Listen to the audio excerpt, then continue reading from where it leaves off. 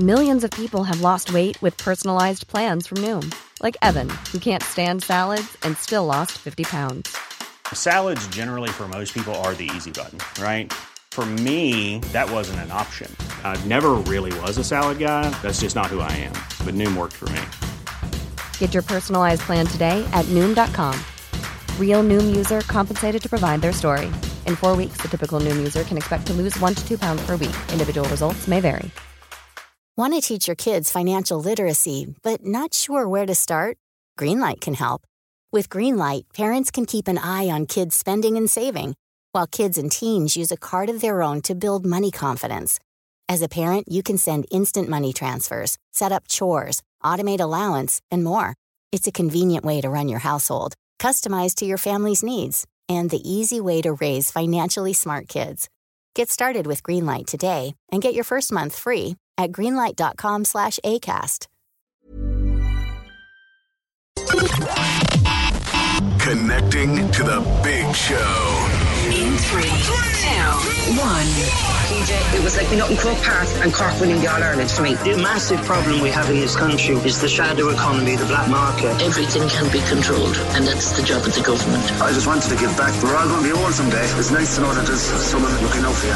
Join the conversation. Call 0818 96 96 96. Text or WhatsApp 083 396 96 96. Email opinion@96fm.ie. This is the Opinion Line with PJ Coogan. Cork's 96 FM.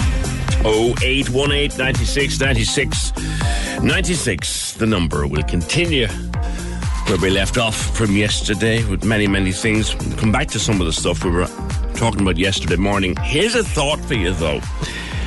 In 2022, 13 people lost their lives on the roads in Cork, which was the highest figure recorded, a tie only with Dublin, and that's got more than double or nearly triple our population. So 2022, 13 people lost their lives on the roads in Cork. Could it be, because we'll discuss this later, that the big fancy screens in a lot of cars now, where pretty much everything happens through this big fancy screen, and they look brilliant. Some of them are big enough to watch a match on. Like, could the screens be a distraction? There's some thinking out there that actually maybe the screens have become something of a distraction for people. And could it be that they're making it slightly more dangerous to drive? We'll get to that later this morning. Good morning to you. This time last year, by the way, it's Friday the 13th, so I keep my fingers and toes crossed throughout the programme that nothing will go wrong. I have a horrible, lifelong dislike and almost a morbid fear of Friday the 13th. I hate it. Not the film, I love the films, but the day. Can't deal with it at all. So it's Friday the 13th, January. And this date last year, we were mortified and horrified and sad and shocked at the death of Aisling Murphy. She died while out for a run. She was just out for a run on January 12th, 2022, and she was murdered. There's a picture on the front of the Irish Sun this morning of her dad. Her dad playing a banjo by a seat. The seat was erected at the point where she died, and he's there playing a banjo in tribute to his beautiful daughter. Her boyfriend, Ryan, is quoted in all the papers. He said yesterday she would forever be his soulmate. It's on the front of the Irish Daily Mail. There isn't a second when my heart doesn't ache for you. I'll read more of that tribute during the morning. And Aisling gave the gift of love. Again, her dad and his banjo. Ray is his name. Prayers were said and songs were sung for his daughter, who was killed when jogging along the Grand Canal in Tullamore in County Offaly. There was also a mass attended by hundreds of people, and the priest who said the mass, Father Mead, said that Aisling gave the gift of love. And that was this day last year. We were reeling from the shock of Aisling's death, there have been something 11 more women dead in Ireland since Aisling Murphy died last year. And since 1996, over 250 women have died violently in Ireland. Her death affected many people in many, many different ways. And some of them were inspired to do something, to hold a vigil or do something like that. Annette, you were one of them. You organised a vigil in Mallow, I think, in her tribute. And good morning, PJ. Good morning. Yeah, I did. You're thinking about her today, I think.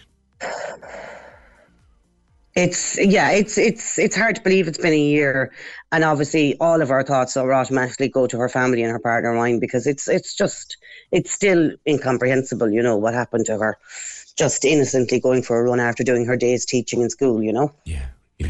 Now, on the morning of the vigil, you yourself intervened in something. I did, PJ. It was shocking, actually.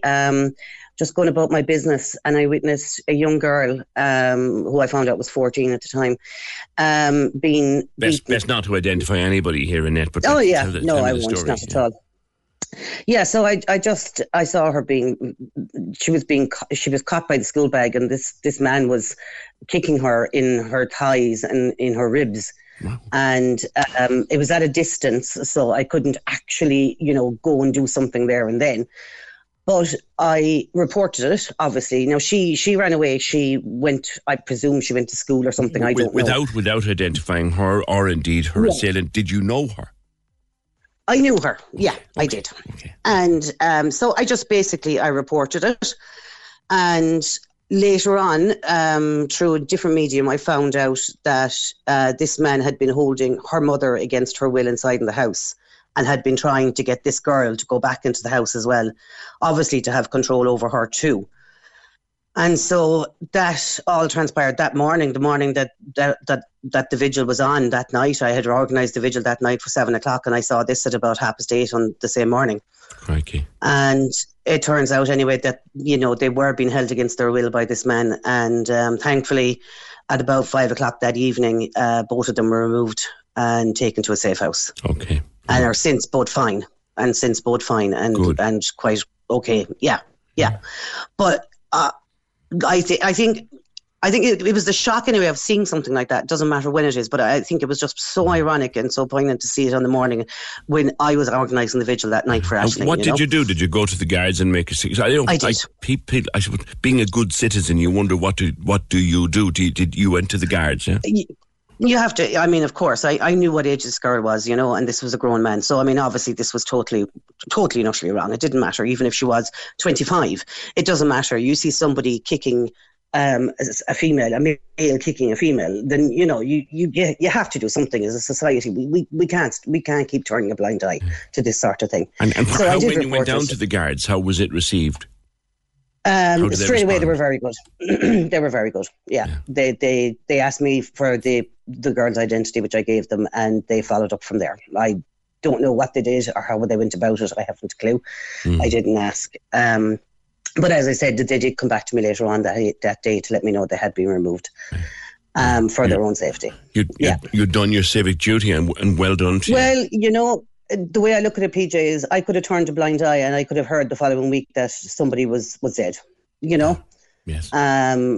And as I said, I knew nothing about this lady's mother, but it turns out she was being held against her will in the house. So I don't know what was going on inside there. I know. And what could have transpired had I said nothing. I know. You know? So I spent the rest of the day in complete and utter shock. And actually, I ended up on the air with you about a half an hour after I'd seen this, because I was, you know, letting people know about the vigil. And I just remember trying to talk to you and trying to keep everything as normal as possible while talking about such a tragic thing. But at the same time, my head was going 90 because of what I'd just seen. I know, and you weren't in a position to share too much with me at that I couldn't at the time. No, you couldn't. No, absolutely not, PJ. Now that you tell me, I'd have killed you if you did, because it would have been something that was live. Oh, sure, this is it. I mean, come here, I'm well aware of the laws surrounding things. You know yourself, absolutely. Annette, the thing that I think the thing that struck me about Aisling's death, there were two reasons. One, it happened on my birthday, which that kind of, but also that she was just, as people said, just out for a run on what was a beautiful, crisp, bright January afternoon. The most normal thing that any person could do after their day's work. This wasn't nighttime. This wasn't a dark street. No. This wasn't the middle of a city. This was out in a beautiful, beautiful place. Gorgeous day. Gorgeous town, My God. Yeah. I think that was what struck me hard, What I witnessed myself on that morning was this was a young girl going to school. That was it. It was as simple as that. It was as normal as you can get. Yes. She was going to school. Yes. And this is what happened to her. So we've to stop thinking of perpetrators like these big monsters that hide in the dark. They're not. They're right there in front of us all the time. Mm-hmm. But we have to call it out. We have to say something when we see something happening, because some women are not able to defend themselves, against what's going on, and so they require help, and we are the help, or at least we should be the help. And Ashley was young and fit and strong and athletic, and still she was overpowered. She was indeed. But I mean, a physical strength of a man, and especially a man who's has got possible anger issues or whatever it is, whatever the reason it is that they're attacking this person, their physical strength is humongous, and we can never forget that either. Is that as much and all as we think, I could defend myself or whatever, the shock and fear that would freeze your body, and then this person is just ready to rant and ready to kill, whatever, As a man myself who would rather, sorry to cut across you, Ned, as a man myself who would rather cut off my own hand than use it to hurt a woman, I remember taking a call from a very impressive young lady. I think her name was Holly, and she was talking about how she was being she was frightened, and I said to her, let's imagine that I'm out walking my dog and you are 20 or 30 feet ahead of me. What goes through your mind? She said, I hear the step. I hear the step, and I'm naturally fearful. And I thought, that's an awful way to live. She's out for a walk, I'm out for a walk. I have no intention of going near her, yet she hears my step. It's a heavy step, and she is in fear. That's an awful way for young women to be living. But women, we have that sense with us all the time. Last night at 8 o'clock, I went down to Mallowtown because, the Park Road was flooded and it was pretty bad, as happens every so often, And we have this lovely footbridge now going across from one side of the town to the other. And so I decided just wanted to walk across it just to see the floods, see how bad it was and stuff. And it struck me as I was walking across it. Yes, it's well lit up, but there was nobody else on that bridge at the time. And there was a man coming towards me. Very innocent man. He nodded and said hello as he passed. But for a split second, PJ, the fear went through me was that, well, if he grabs me here now, nobody sees it. Nobody will see it. Yeah. Because the footbridge is slightly lower than the road. So you can only see barely the tops of somebody's head if you're in a car on the bridge. Yeah. You know the bridge I'm talking about, PJ, don't you? The one that covers Mallowtown. Yeah. So the footbridge is slightly lower than that. So and I'm tiny. I'm like 5'1" or 2. So most people probably couldn't even see me, as I was walking along the walkway. And it struck me, but that happens all the time, PJ. As women, if we are in a location where there is probably nobody else around, unfortunately, it is the first thing that comes into our head. It's like, what am I going to do? What if he jumps on me? How am I going to defend myself? Is there somebody around to help? I looked around straight away. It was very well lit up. It's so well done, the bridge. But that fear automatically goes into my head because as women, that's the way we live. Something else that is the way we live. A young woman said to me in the wake of Aisling's death, and this stayed with me too, because look, we all know, let's not have this not all men crack, but I remember saying that to a young caller. I said to her, most of us are harmless. Most of us would cut off our own hand before we'd raise it to you. And she said, I know that. I absolutely know that, but I don't know the one who isn't. And I thought, do you know? And it's funny. My daughter, who I've said before, is a veterinary nurse, loves dogs, for example. But she's naturally cagey about every dog. Yeah. And she said, I love dogs, but I don't know the one who's going to turn on me. Who's going to turn? Yeah, absolutely. And 9 times out of 10 they'll turn and you won't realise it. There you go. And I thought that's such a strong analogy that absolutely women know that most of us are decent, harmless fellas who'll do them no harm, but they don't know the one who isn't. This is it, and I mean, I suppose, PJ, if you look at other areas of living in which I just say in Ireland, women unfortunately are never. We're always kind of a step behind in so many things when it comes to, the males, and I suppose that in itself can lead to this idea that women are the lesser of the species. And I think that too as well, it's an endemic thing that's in society, is that people do unfortunately look at women in places as being lower on the level, like one subject I would know about myself is like, if a woman is a lone parent here in Ireland, it's up to her to chase after her ex-partner to get maintenance. And if she doesn't do it, the social welfare will come down hard on her. But what about him? Nothing happens to him. Do you know what I mean? So like it's there's so many levels of it where women are getting the raw end of the stick, It's the same with, we'll just say, for instance, when Viagra came on the market, not long after it came on the market, it's now available over the counter. Women can't get HRT over the counter. We have to get a prescription for it, and even when we do, 9 times out of 10, it's not available. I was wondering where you're going with the Viagra thing for a second. Not to worry. But yeah, so I'm just saying there's just those little niggles all the time where women are just that slightly bit lower than the men, in society. And I think it's just there, it's just in the back of people's heads all the time. And for women especially, we look at it and we see, there we go. Look, I bet you if men needed HRT, it would be available over the counter now, no problem. We could walk in and get it, but we can't. It's a point. And in fact, I was talking to someone who's on HRT, a young person on HRT a few months ago. She said exactly that. She said if it was men needed this, we wouldn't have a problem. And thank you. 0818 96 96 96. The Women's Aid Helpline. If you're triggered by anything we're discussing this morning, the Women's Aid Helpline is 1-800-341-900.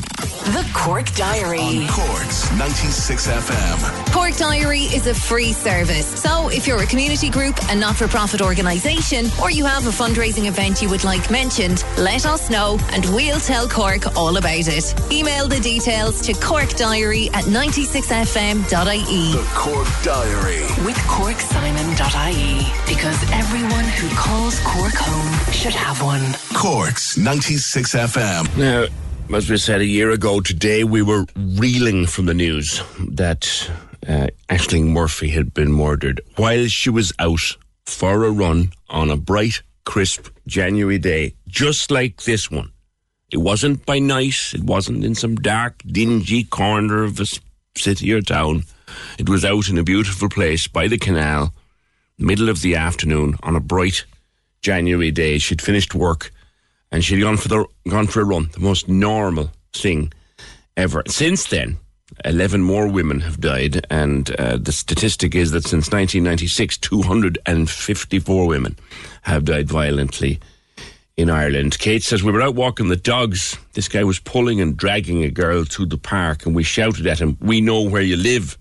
2 of them ran away. But you have to do something. I suppose he was afraid of the dogs as well. Now, here's a thought. When she ran away, she ran straight across the road in fear, delighted to get away, didn't look where she was going. We got a shock then, too, because we thought she might be knocked down. You'd wonder how many accidents happen indirectly because of abuse, and how many of those are not in the official figures. It's a good point, Kate. The law should be changed regarding protection orders. To get a protection order, you need to be living with the person. A lot of women have fled and they're living somewhere else, and possibly even in hiding, so they don't qualify. Family needs to push for this change. I don't know if this still happened. I spotted it a while ago. There's a collision at the junction of Torres Street and Friars Walk. please take care in that area. Just a word from the traffic department.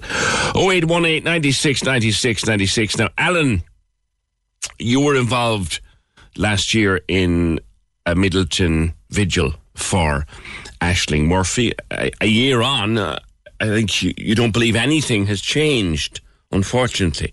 Morning. I just feel that we haven't done enough. When I say we, I think there's been very little help from the government side of things to change the way things are going in Ireland. There hasn't been enough intervention by the government. I mean, I know we live in an era of crises, whether it's housing crisis, whether it's a health crisis, energy crisis, so on and so forth. I think we're now in a crime crisis as well. Yeah. I mean, if you look at the stats over the last number of years, it's horrifying. And I think more has to be done, to prevent tragedies like that befell the Murphy family, We have had quite a number of attacks on women in the past 12 months since Aisling's death. Oh, we have indeed. I mean, if you look at the stats, which I have looked at, I can give you a couple of examples going back as far as 2020. In the fourth quarter 2020, the sex offences were minus 10.6%. Attempted murders, assaults and harassments were minus 13.2%.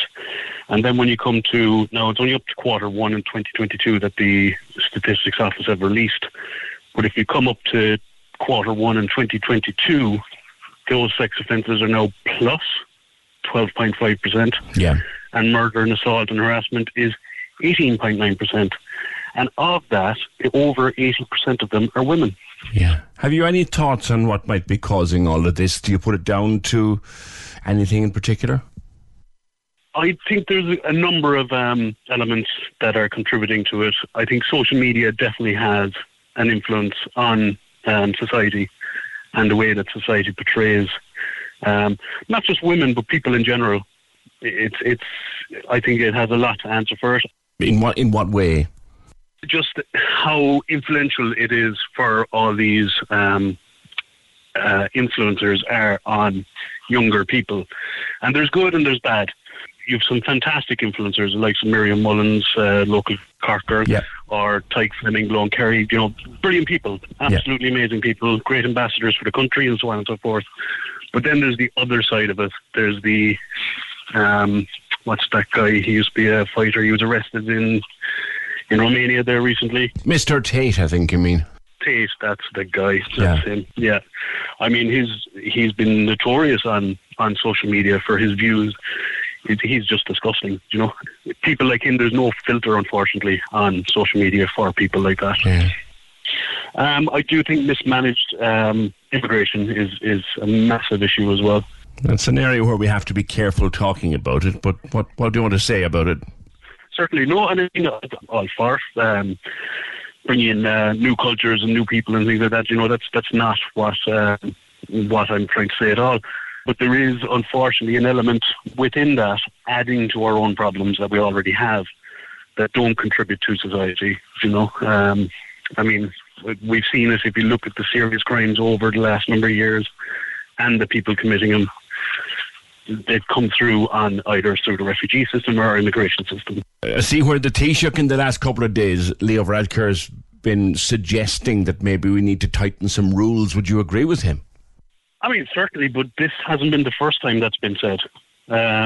You go back to, who was it back in 2006? Michael McDowell, back in 2006. He was a Minister for Justice back then. And he said that he actually said non-EU who commit serious crimes, inclusive of trafficking and drug-related crimes and so on and so forth, will face instant deportation and all that. But that never came to light, I mean, even the EU themselves have a charter which allows community countries to deport people who cause serious crimes. You've said that you're all for new cultures and new immigration, and we all would be, but that if someone coming here from another part of the world commits a serious crime, deportation is the way to go. 100%. I think punishment and then deportation. You know, I mean, if you look at the CSO website, so in Ireland since 2013, we have deported just under 700 people from EU communities. These people were deemed to be a threat to society or have committed serious crimes. Yeah. Now, since 2020, the number of deportations has fallen. And since 2020, the number of serious crimes has increased.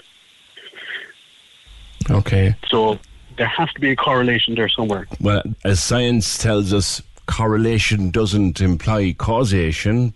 No, certainly not. And don't get me wrong, we've got enough of our own, sorry to use the phrase, scumbags in the country which cause issues, which I'm not dismissing or forgetting about at all. Yeah. It just seems if we managed our immigration system better, we wouldn't be adding to the already existing problem. It's a point worth taking on board. Certainly, definitely. I mean, there is charters there even within the EU group, and I know I'm focusing on the EU, but really it's the only information that's easy to get to. Yes. If I'm an EU citizen and I cause a serious crime, we'll just say France, the police in France would get onto the Minister for Justice, or their version of the Minister for Justice, who would enact deportation of me back to the EU country, back to Ireland. Yeah. But we don't seem to use that, or we seem to be not using that. Do you think the politicians, both government and opposition, you think they seem somewhat reluctant to tackle it? Well, 100% I do. I don't think there's any party there who's got a strong enough candidate who's been outspoken on the topic. Between the three biggest parties, Fine Gael, Fianna Fáil and Sinn Féin, none of them have been very outspoken about it. And I do think the figures and the stats are there. Out of the thousands of people that come into Ireland every single year, it's only the very, very, very small minority that are the issue. Yes. You know, and that has to be hammered home, you know. But we also should be tackling that minority, is what you're saying to me. Exactly. We should be firmer. We're too soft. Ireland should be a place that says, you're welcome, but behave yourself. You're welcome. Come in, build a life for yourself, enjoy it. Embrace it, but behave. Alan, thank you. Good call. Appreciate it. Cheers, PJ. Thanks very much. Thank you. James is 4, lads, is it? Morning, James. Morning, PJ. How are you? Good. What do you want to say? Well, I totally agree with Alan there. The reason I rang up a while ago with Fergal is just when I was listening to the lady that was on prior, was that it seemed to me that the poor girl Ashton that got murdered, it is her memorial, it is a year. It seems that the facts surrounding the murder have been totally brushed under the carpet. Nothing about I'm not going to call him a gentleman. He's an absolute. Well, the reason we wouldn't go there, James, just is that case is still ongoing. So best not to. So that's it. There's no attempt here to brush anything under the carpet. Just for this, there's still a case before the courts. So let's leave it at that point. What do you want to say, though? So fair enough, yeah. Well, it comes down to facts again. I'm not quite sure why we couldn't say. I don't expect anyone to name names if that's the case. But the gentleman was a foreign national. Yes, he has been charged, so we can say that. So basically, what I'm trying to say is that the stats don't lie. Facts are facts, and basically that the case of violent crime in this country over the last 10 years has most certainly been from a group that wouldn't. Look, don't get me wrong. Irish people born and bred here, and I'm not being far from xenophobic, I'm not being racist or anything. But as you said yourself, you asked Alan, do you think the government should do more about it? What do you think? Of course, the government should do more about it. It's the minority, a minority of not hypothetical. There's 70,000 Ukrainians after coming in. Let's say 15% of them are violent. That's a huge number, yeah. To be worried about. So, of course, the question answers itself. A human nature being what it is, James, a certain percentage of the human race, whether they be Irish, English, Ukrainian, or come from outer Dubrovia, a certain percentage of the human race is violent. I totally agree with you, PJ. However, we can do something about a certain percentage of that, i.e. checks and balances. We can't do anything about a person that's born out in the Mercy Hospital and grows up to be a murderer, but we can do something about someone that was born in again, I'm not naming any country. I'm just going to don't, but you know what I mean? And some other part of the world. Some other part of the world. Exactly, PJ. I'm not going to centre, because... But a person that's born in another country that can come to this country and was born in another country and became a murderer and murdered a woman and got away with it and then came to this country. Yes, we can do something about that. We can check it. We can check it over and over again, just like other countries do. I was away for a while in another country, not going to name it again. I had to spend, go through, you name it, I went through it, and I had to spend thousands to stay in that country. They done it the right way, and I still think they do it the right way. 100%, it's their country, and I had to abide by their rules. I had to speak their language, I had to learn their language, and I had that. There's people coming in, PJ, that literally willy-nilly. You can't speak English? Not a problem. Of course. Well, I wouldn't have a problem with the language, James, to be honest. I wouldn't have a problem. But PJ, my point is that the society has to gel. If I go to live in Spain or France or Germany, yes, Spain. I love Spain. I'd love sometime to live a lot of my life in Spain. There's no one going to compel me to learn Spanish. There's no one to compel you, but what I'm saying is, if you had to live there, you'd find it. Would you agree or disagree? Would you think you'd find it difficult to kind of, if you had to access government bodies? Oh yeah, it would be in my interest to learn the language. It would be in your interest, fair enough. But in the country I was in, you had that. You could not become a citizen unless you spoke the language. I won't name the country. No, it's an interesting one, but you're making the point that we need to be more careful about people settling here, the checks we do on some of them, because I guess it's a bit like, and my daughter makes the analogy, and I think it's a great one. She loves dogs. In the course of her work, she'll probably meet 1,000 dogs in a year, but she doesn't know the one that's going to bite her. Well, yeah, you mentioned that as well with the lady a while ago, which I kind of found that was kind of she was mainly speaking about in general men. Yeah, or the young girl, the young girl who told me here, Holly, that when she's out for a walk, and if I'm 30 feet behind her, the sound of my step, and she starts to get fearful. That's no way for people to live. Absolutely not. I think that anyone that feels that way needs to speak to someone, because if I felt that all the girls that I know, the women I know, I've never actually come across anyone that's felt like that. No, maybe times have changed. I said to her, what can I do to help with that? And she said, if you're coming up behind a female, she said, hang back maybe, or if there's another path on the other side of the road, cross over there. You can let us know silently that you're not a danger to us. Okay, and do you think that that's an acceptable thing to do in society this time without the government doing anything? Acceptable or not, James? Acceptable or not, you have to understand that's how she feels. Look, there's probably men that feel that way as well. Yeah, true. It's that's what I'm saying. And I'm not being taken. All I'm saying is that, there's a lot that can be sorted in the country. I love the country, but the truth is, young women of Aisling Murphy's age, and this is a truth, and it's not a nice truth, but young women of Aisling Murphy's age are fearful when they go about their daily business. That is the truth of Ireland in 2023, whether we like it or agree with it or not. And again, all women of all ages, I guess, to expand on that. Well, we need to fix that as a country. Yeah, we do. As a society. Exactly, yeah. And we need to do something about it. And Fergal has my number. If anyone wants to ring or get me involved in anything, I'd be a pleasure to do it. Fair point, James. Thank you for your call.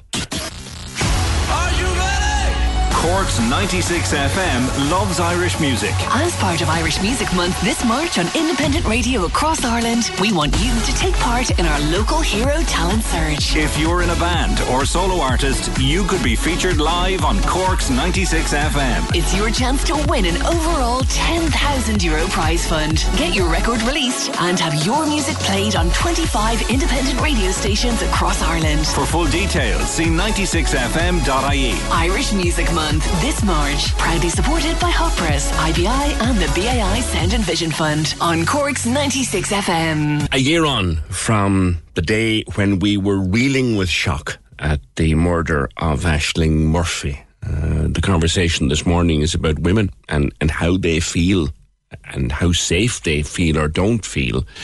Adrienne, morning. Good morning, PJ. How are you? Good. You have a story for me? Well, two things I wanted to say to you. Following on from what you said about walking behind that, if you're walking behind someone. Recently, I was walking on a laneway. Now, it runs between Magazine Road and Glasheen down towards Flannery's Pub. Do you know the area? I do know the parking area. Narrow little laneways. I know the area, yeah. It is. And I was walking along there. Now, I'm a fast walker, PJ, and I noticed there was a lady in front of me. This was maybe 9 o'clock in the morning. And she started to speed up. Yes. And this was 9 in the morning. No, this was 9 in the morning, yeah. And she started to speed up, and I thought, oh, that poor woman doesn't know who's behind her. So I actually called out to her. I said, excuse me. And she turned around and I said, look, I'm just letting you know I'm female and I'm just walking along the laneway, so don't, Now, she appreciated. She stopped and we had a conversation. We walked along to the end of the lane and we went our separate ways. But she said, I'm glad you called out. She said, because I wasn't, quite sure. Now, as I said, I'm a fast walker. And if I was walking along and somebody was walking very fast coming up behind me, your instinct is to think, what's about to happen? Yes. Am I in danger? So, and tell me, Adrienne, is that a natural instinct that you've had all your life, or is it one that has become a bit, shall we say, fired up because of what happened to Aisling and some other women like that? Well, it has been fired up with me because several months ago I was Sunday morning driving out of Macroom town, and there was a car in front of me going quite slowly, so I went to overtake. Now, it's a straight road, there was nothing coming. It wasn't like I was doing anything dangerous. I went to overtake, and the car, as I was overtaking, the driver decided to speed up beside me. Mm. So I'm now on the wrong side of the road, and he's speeding up. So I sat on the brakes to slow down to go behind him, and he slowed down. Now, so I'm out on the wrong side of the road. He's doing this intentionally. He was goading you. Yeah. So at this point, I just stopped dead in the middle of the road, and he stopped dead as well. Now, I opened the window, my passenger window. He opened his driver window, and the torrent of abuse I got was beyond the pale. I mean, to say I was an F and this, and the words were, add 10% onto whatever the nastiest thing you can think of is. Okay. Now, I was stunned, and a car pulled up behind, and he was in such a rant. To say he was spitting with temper, and the car pulled up behind, the man turned off his engine, PJ. He was getting out of the car behind beeped their horn, and it was like he was brought back to reality. He got back into his car, and I looked at him and I put my hand out to say, please drive on, and he said, no, you drive on. So I drove on, and he was as close to the back of my car as you can imagine. Eventually I got to a roundabout and I pulled over, and he drove off up a laneway. Now, I made it home. I got into my house, and I have to tell you, I was shaking like a leaf. My son was there, and I bawled my eyes out, PJ. I was never so shook in my life. Yeah. If you had told me this was going to happen, I would have said, honestly, oh, I'd have argued back with him and said I wasn't doing anything wrong. The truth of the matter is when you were put in that position, you were so stunned and shocked, and the fact that he turned off his engine, I had no idea what I was facing. If the car behind hadn't come up, I had no idea what I was facing. I was going to ask that question. Yeah. If that car behind didn't arrive, you don't know to this day what would have happened.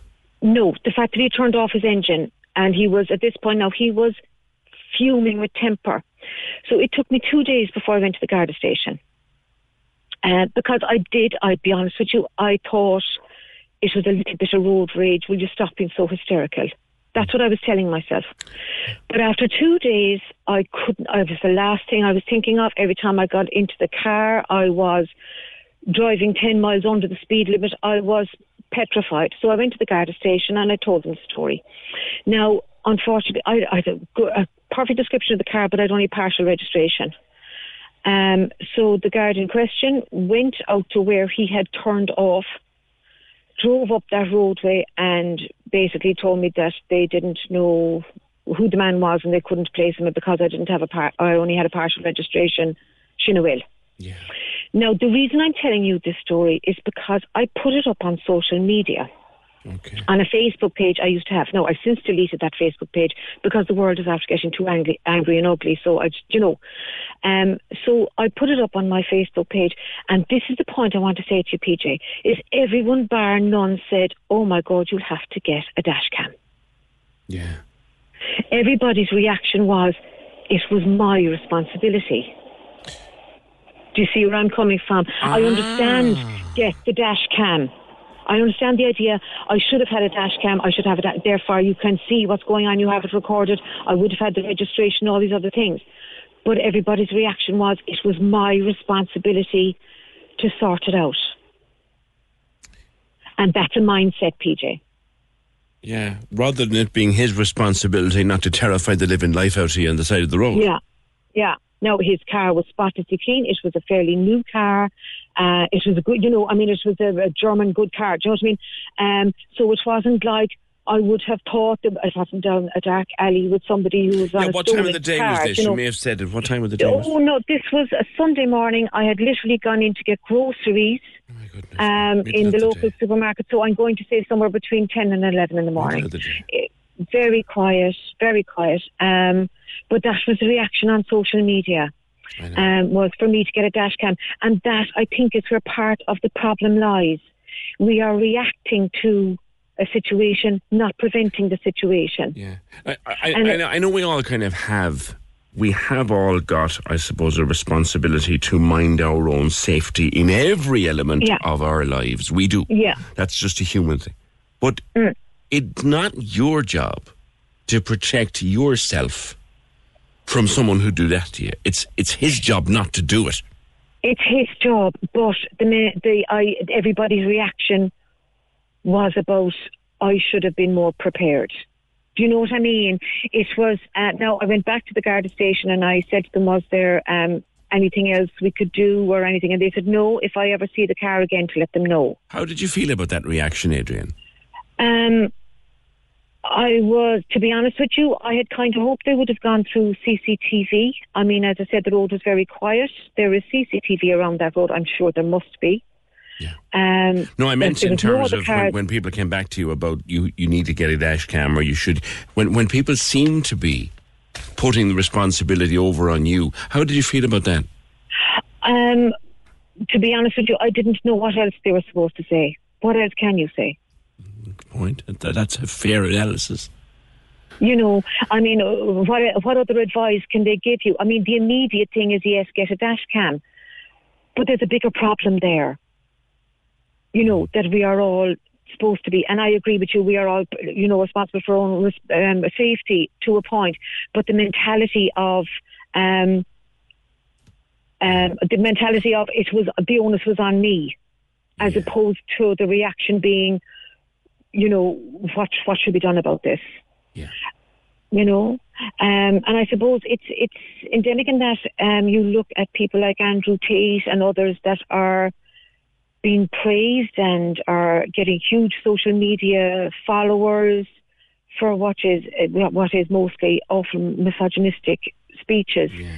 And it's societal.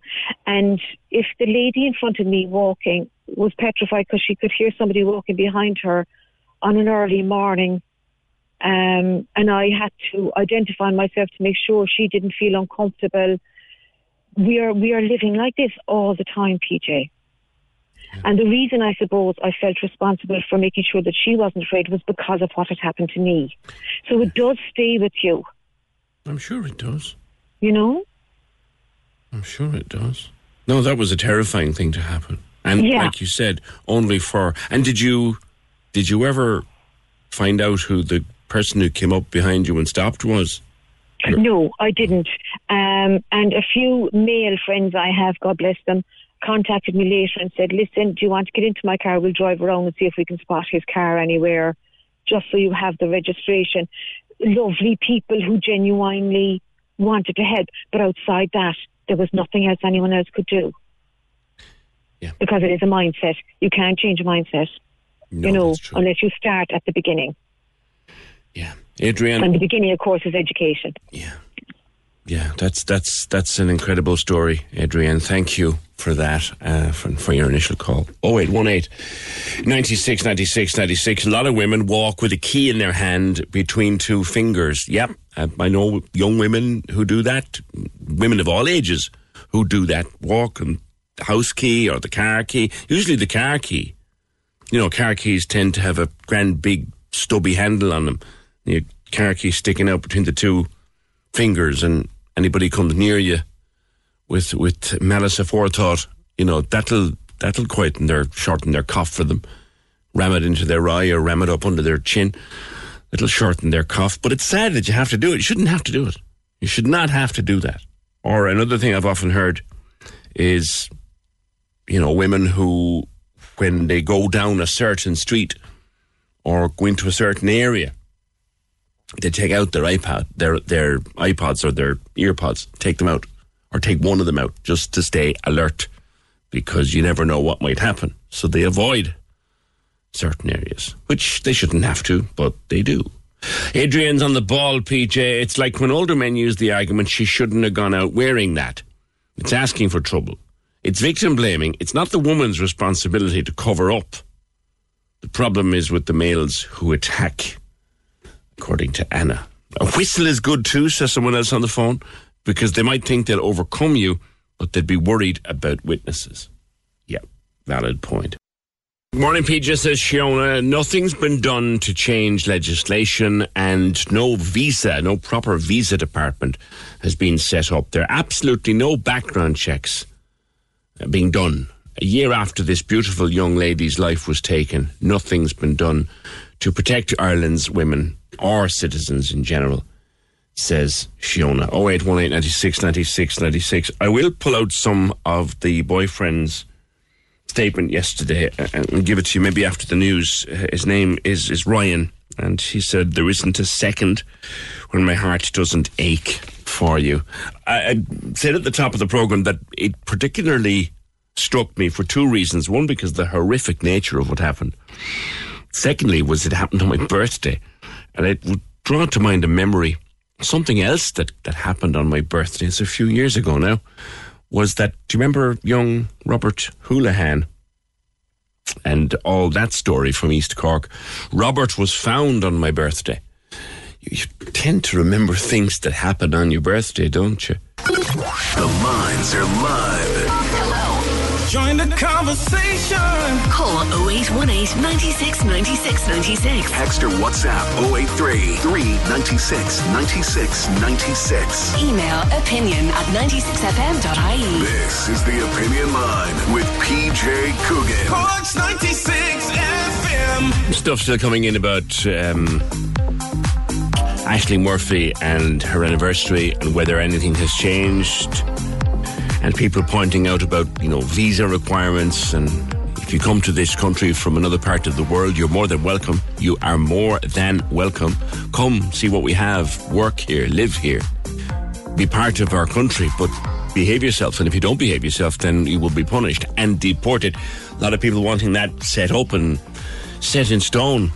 And incredible story there before 10 from Adrienne, a road rage incident, which she's still in fear, I think, in fair to say, as a result of that road rage incident. So lots of that. I'll come back to them all. I will come back to them.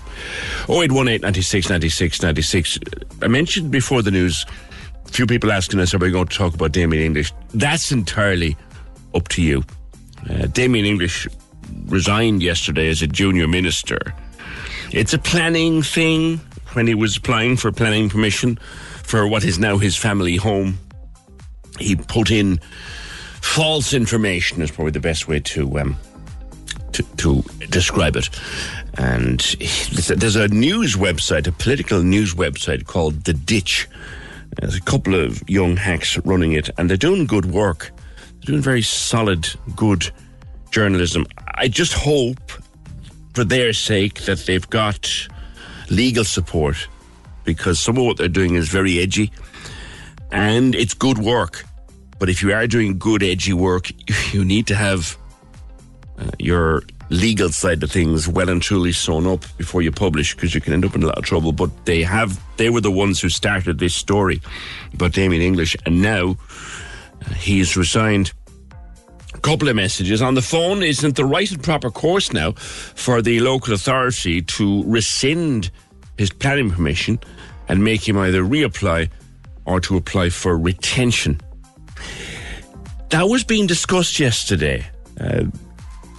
His resignation is what it is as junior minister. What happens now with regard to the council and the permission that he got using this information, that's for the council. That's not a matter for anybody except his local authority. So kind of leave that in their control. John says he betrayed the trust of his party and his electorate.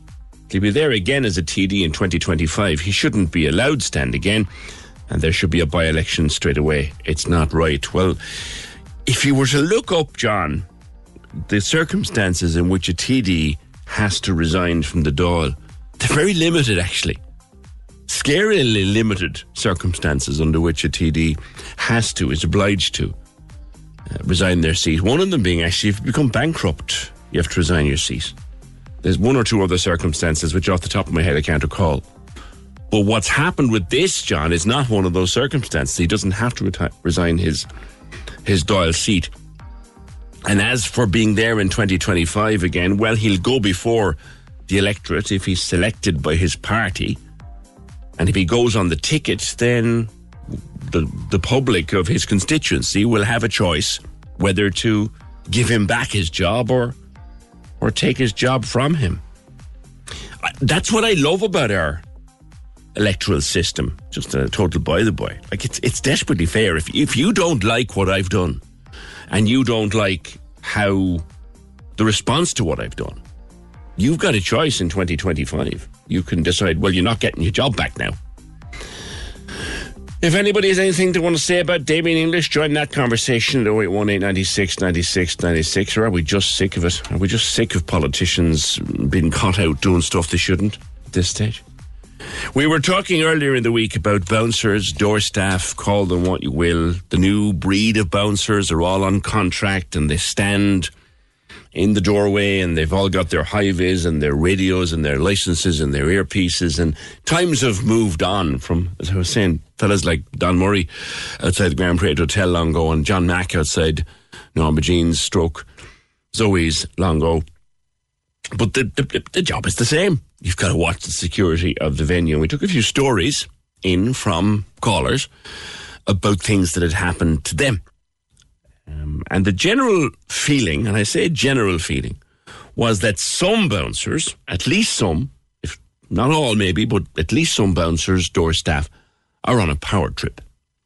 That because they can stop you, they do. And because they can ruin your night, they do. And because they don't like the look of your runners, or they don't like the cut of your jacket, or the way you've cut your hair, they can stop you, so they do.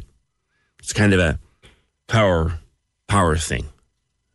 Robert, you bounced, as it were, in the past. You're not doing it anymore now, but you wouldn't agree that fellas are on a power trip. Morning. Morning. No. Well, I mean, I'm going back when I was doing it. Yeah. And our approach was different.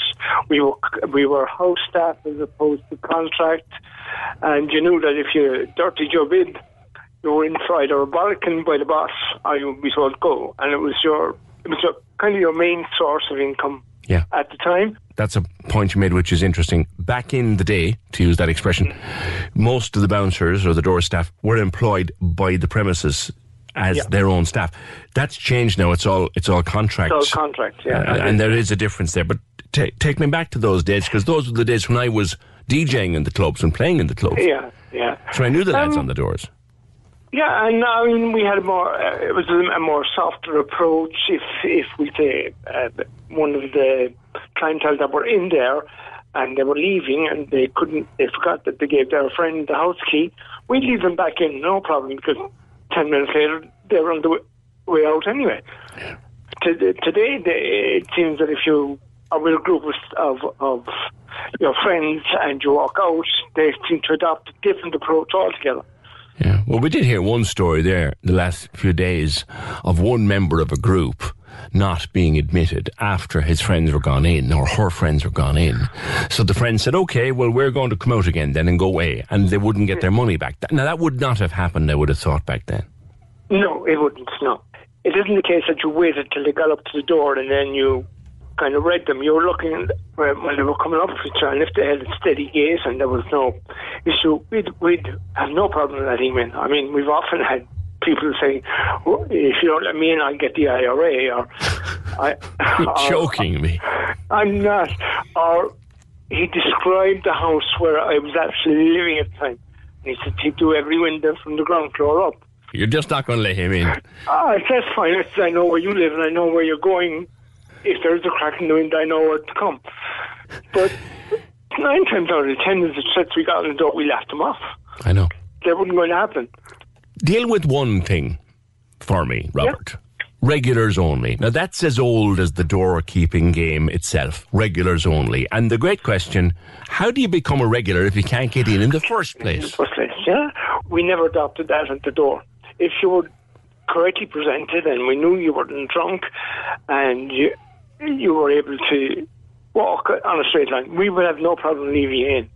We would always adopt the approach that, you know, at the end of the day, if the client comes back and makes a complaint, the boss is going to call you into the office and would want to know why you had adopted that approach. And if you didn't have a suitable defence, he wouldn't accept it as behaviour on the door. There was another incident that was brought to our attention of a lad who was, because the group was from outside the city, chap was driving. They used to rotate the designated driver role among them, and the guy stopped and accused of having too much take. It was the designated driver, and he said, well, too much what? Coffee? But if you have too much alcohol, you will smell it on their breath as they're talking to you. Yeah, but he was drinking coffee and someone said he's had too much taken. Now, when I was doing the door, so once he had the ability to hold a conversation and wasn't drunk, and I would have had no problem leaving him. Yeah. Is there kind of a marking scheme, as it were? So I come up to the door of a club. I'm not known as a regular. I may or may not have a couple of points taken. Was it the judgment of the individual, or was it that you had a kind of if you want, a marking scheme to see was I suitable to let in? Well, again, as I said to you, I would have a chat with you, and if you were able to hold a conversation and you weren't falling all over the place, we'd have had no problems. No, as I said, there has been a couple of situations where a gang from out of town came in. We had no problem leaving them in, but one of the ordered around and refused to pay for it. Yeah. There's another thing that seems to happen these days, and I have no personal evidence that it does, but I'm told that it does. So, and it comes with the contracting of the work. So if I'm stopped at venue X and I say, okay, fine, fair enough, your call, and I wander down the road to venue Y, the same contractors are outside the door of venue Y, and my picture or some evidence of what I look like has been transmitted down the line, and I can't get in there either. Well, thankfully, mobile phones back then were not as popular or as evident as they are today, so we wouldn't have had any contact with any other club within the town, either through radio or through phones. So we wouldn't know if Mrs. X or Mr. X was excluded from one club that we're going to turn around and we're not going to let him in. Yeah. There was rumours when I was in the clubs, and I finished about 2001, we'll say, 2002, that there was a blacklist, that there was a list of fellas or girls who just didn't get in anywhere. Did you ever see evidence of a blacklist in your time? Not in our club, no, we didn't. No. We didn't see it. No, if you caused trouble, we would not let you in the next week, but we wouldn't bar you indefinitely because you had one off night with us. We'd just exclude you from the club from the next week, and we'd let you back in again. Yeah, all right. Okay. I think things have changed a lot. Robert, it's good to remember Thank you very much. Indeed. No bother. Take care. That's Robert. I somehow think that I never met him on the door in my day, but I somehow think he'd be a fella that, you know, he sounds there like a grand, softly spoken, well moderated man, and I'm sure he is, but I don't think you'd get past him if you were up to no good. Thanks, Robert. 0818 96 96 96. Eileen. I was with my 7-year-old grandchild recently. She was absolutely bursting for the loo. I called into a restaurant and said politely to the waitress, could the little one use the toilet? She's bursting. And she said, no, customers only, and walked off. I was disgusted. The poor little one was bursting. She was hardly going to go in and smash the place up. Oh, I know, the customers only thing is a bit of a pain in the neck. Thank you, Eileen. 0818 96 96 96. The shortage of drugs, shortage of medicines. Yesterday morning we were talking about the shortage of Calpol and Benylin and paracetamol and Panadol and whatever you have in your Selfadol. They're in short supply up and down the country. We'll look into that in a little bit of depth next.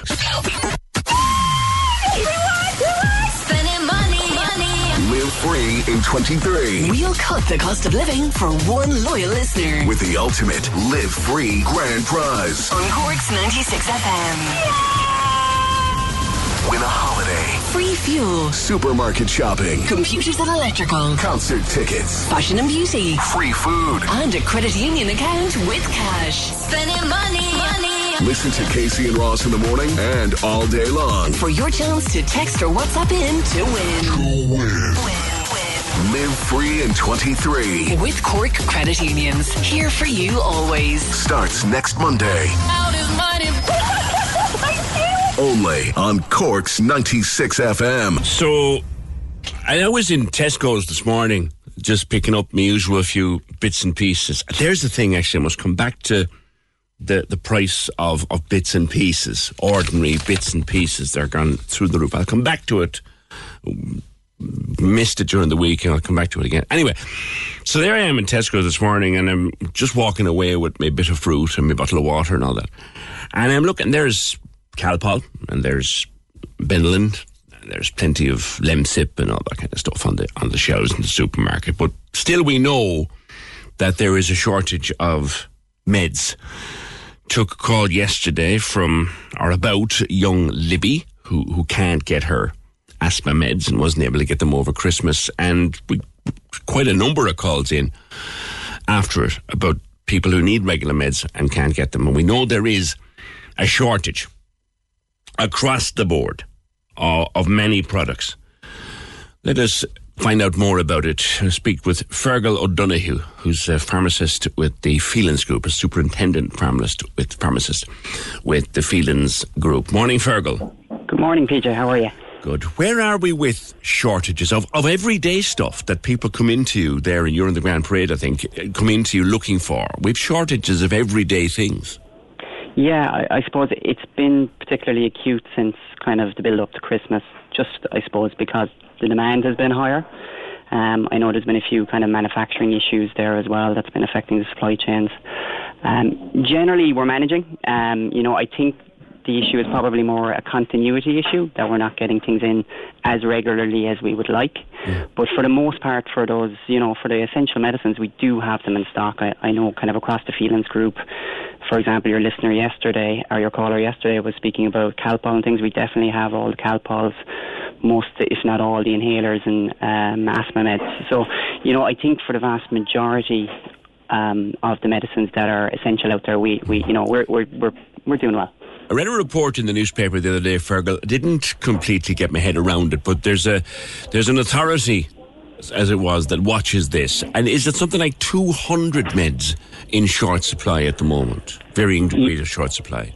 Yeah, that's correct. So the HPRA would be kind of responsible for monitoring that, and I think the list could be even more than that. It could even be up to 240 currently.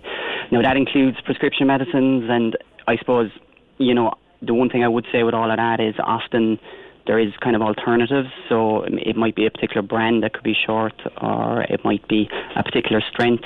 So often we may be able to get around that by, changing the brand, or maybe changing the strength, and maybe, increasing the amount of tablets being taken. So there is little things we can do to try and keep the person on their medicine. So I suppose our focus in Phelan's, and I'm sure across in all pharmacies across the country, is getting people their medicines and making sure nobody is left without.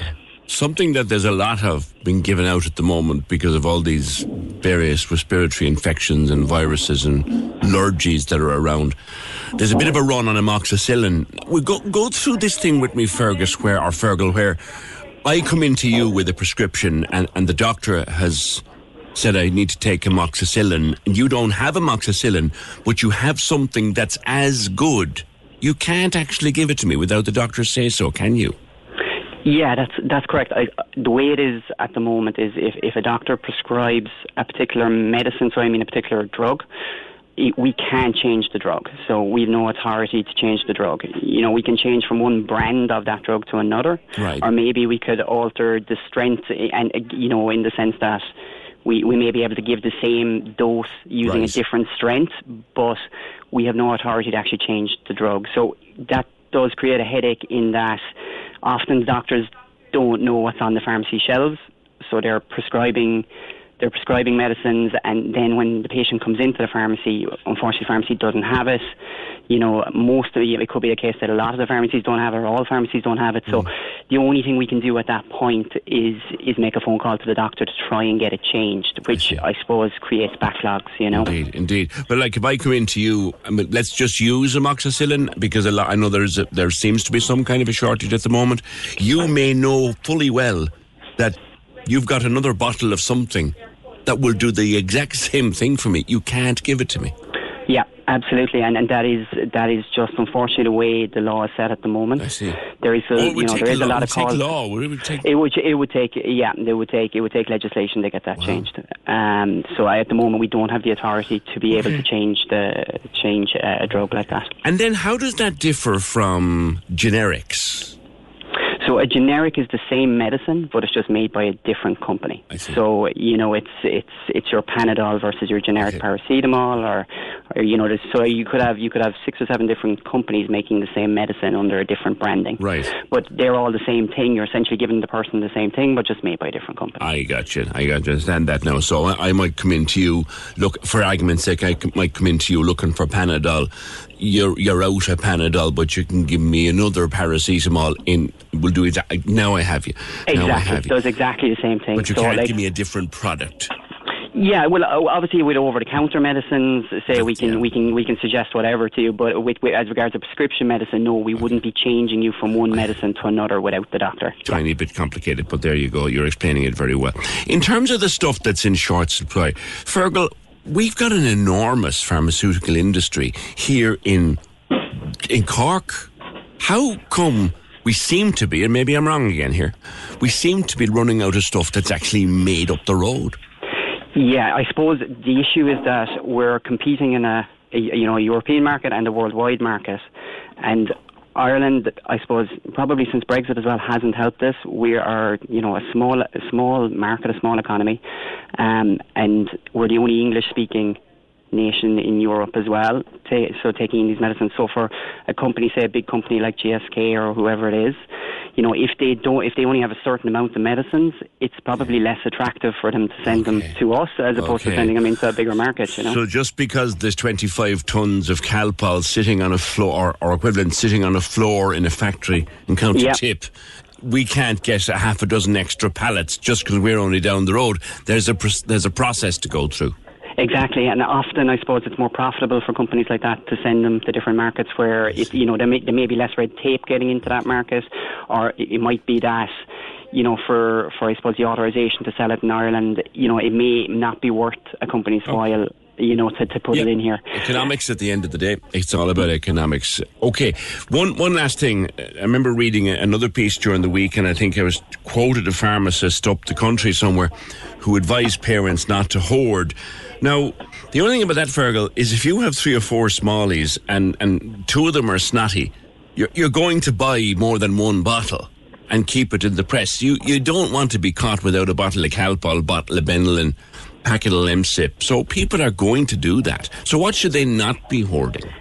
Well, I suppose the problem with hoarding is it creates problems in itself. So, I mean, if you get into a habit of hoarding, I mean, that's when we end up having issues with supplies. Now, to be honest with you, I really don't think there's any major issues in the market that we need to worry about imminently. So, you like your Calpol and all those, there will be availability of those. Yes. So, just to put people's minds at ease, the very essential medicines like that, there isn't going to be a problem. And even if something, say, like, for example, a certain Calpol was out of stock, I mean, talk to your pharmacy team, talk to your pharmacist. They will be able to suggest another medicine that will do the same thing, will treat the same symptoms for you. Yes. Be it a different medicine or be it in, a different formulation. Okay. All right. Listen, Fergal, thank you. It's been an enlightening conversation. Appreciate it. Fergal O'Donoghue, Superintendent Pharmacist for the Phelan's Group of Pharmacies. So there are shortages, 200 and something shortages. But just bear with your pharmacist. They will be able to get it for you. Maybe not in half an hour, but maybe they'll have it tomorrow. But that is an interesting one about the prescription medicines, though, that your pharmacist, a well-trained pharmacist like Fergal or like Conor Phelan himself or anyone like that, they know that you've been prescribed the blue bottle. I'm using the colours of the bottles just to illustrate my point. You've been prescribed the blue bottle. They don't have the blue bottle, but the red bottle does exactly the same thing. But your pharmacist can't give you the red bottle because the doctor has prescribed you the blue bottle. And to make that work would require a change in the law. That's a sticking point. 0818 96 96 96. Orla sent us a voice note on this one. Hi, PJ. I'm just saying hello and making a comment on the med shortage. We have this about 3-4 times a year with his prophylactic antibiotic, Michael's epilepsy medication, and it actually happened there 2 weeks ago. I had one dose left and I rang the pharmacy and they said they'd none. I was like, I really need it. I'm down to my last dose.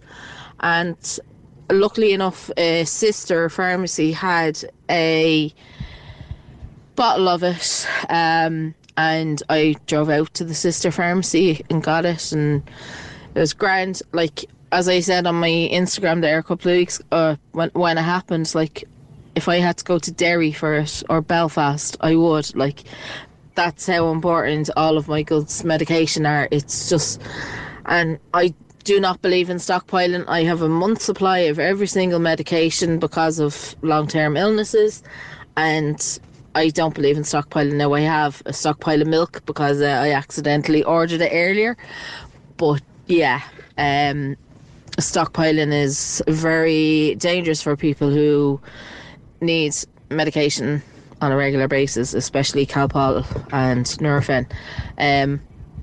I'm lucky if I have a bottle of that in the house, to be honest. Anyway, have a good day. Talk to you. Bye. Thanks, Orla. That's a great way for you to join the conversation, should you want to do so at any time. A WhatsApp voice note, 083 396 96 96. On Damien English, bit of interest out there. I suppose, says Michael, Damien English won't be prosecuted or lose his pension rights. Well, Michael, the prosecution is a matter for the local authority if they want to pursue it further.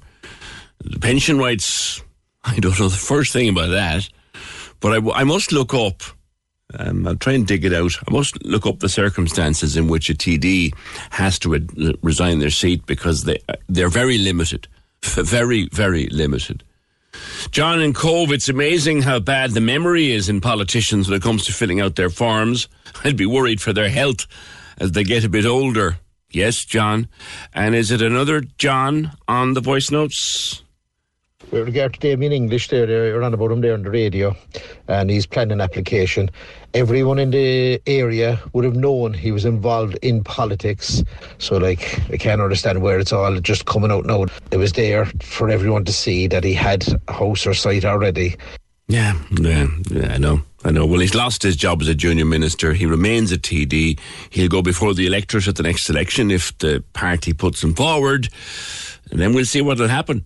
I would imagine, knowing his vote profile from his constituency and that he's in or around a poll topper, here's the thing, he probably will retain his seat at the next election. But that'll be up to the electorate to make that choice. 0818 96 96 96. You guys ready? We're driving. The Big Drive Home, weekdays from 4. On Cork's 96 FM. January. It doesn't have the best reputation, does it? On the Big Drive Home, though, we're banishing the blues every evening. There's a bit of this.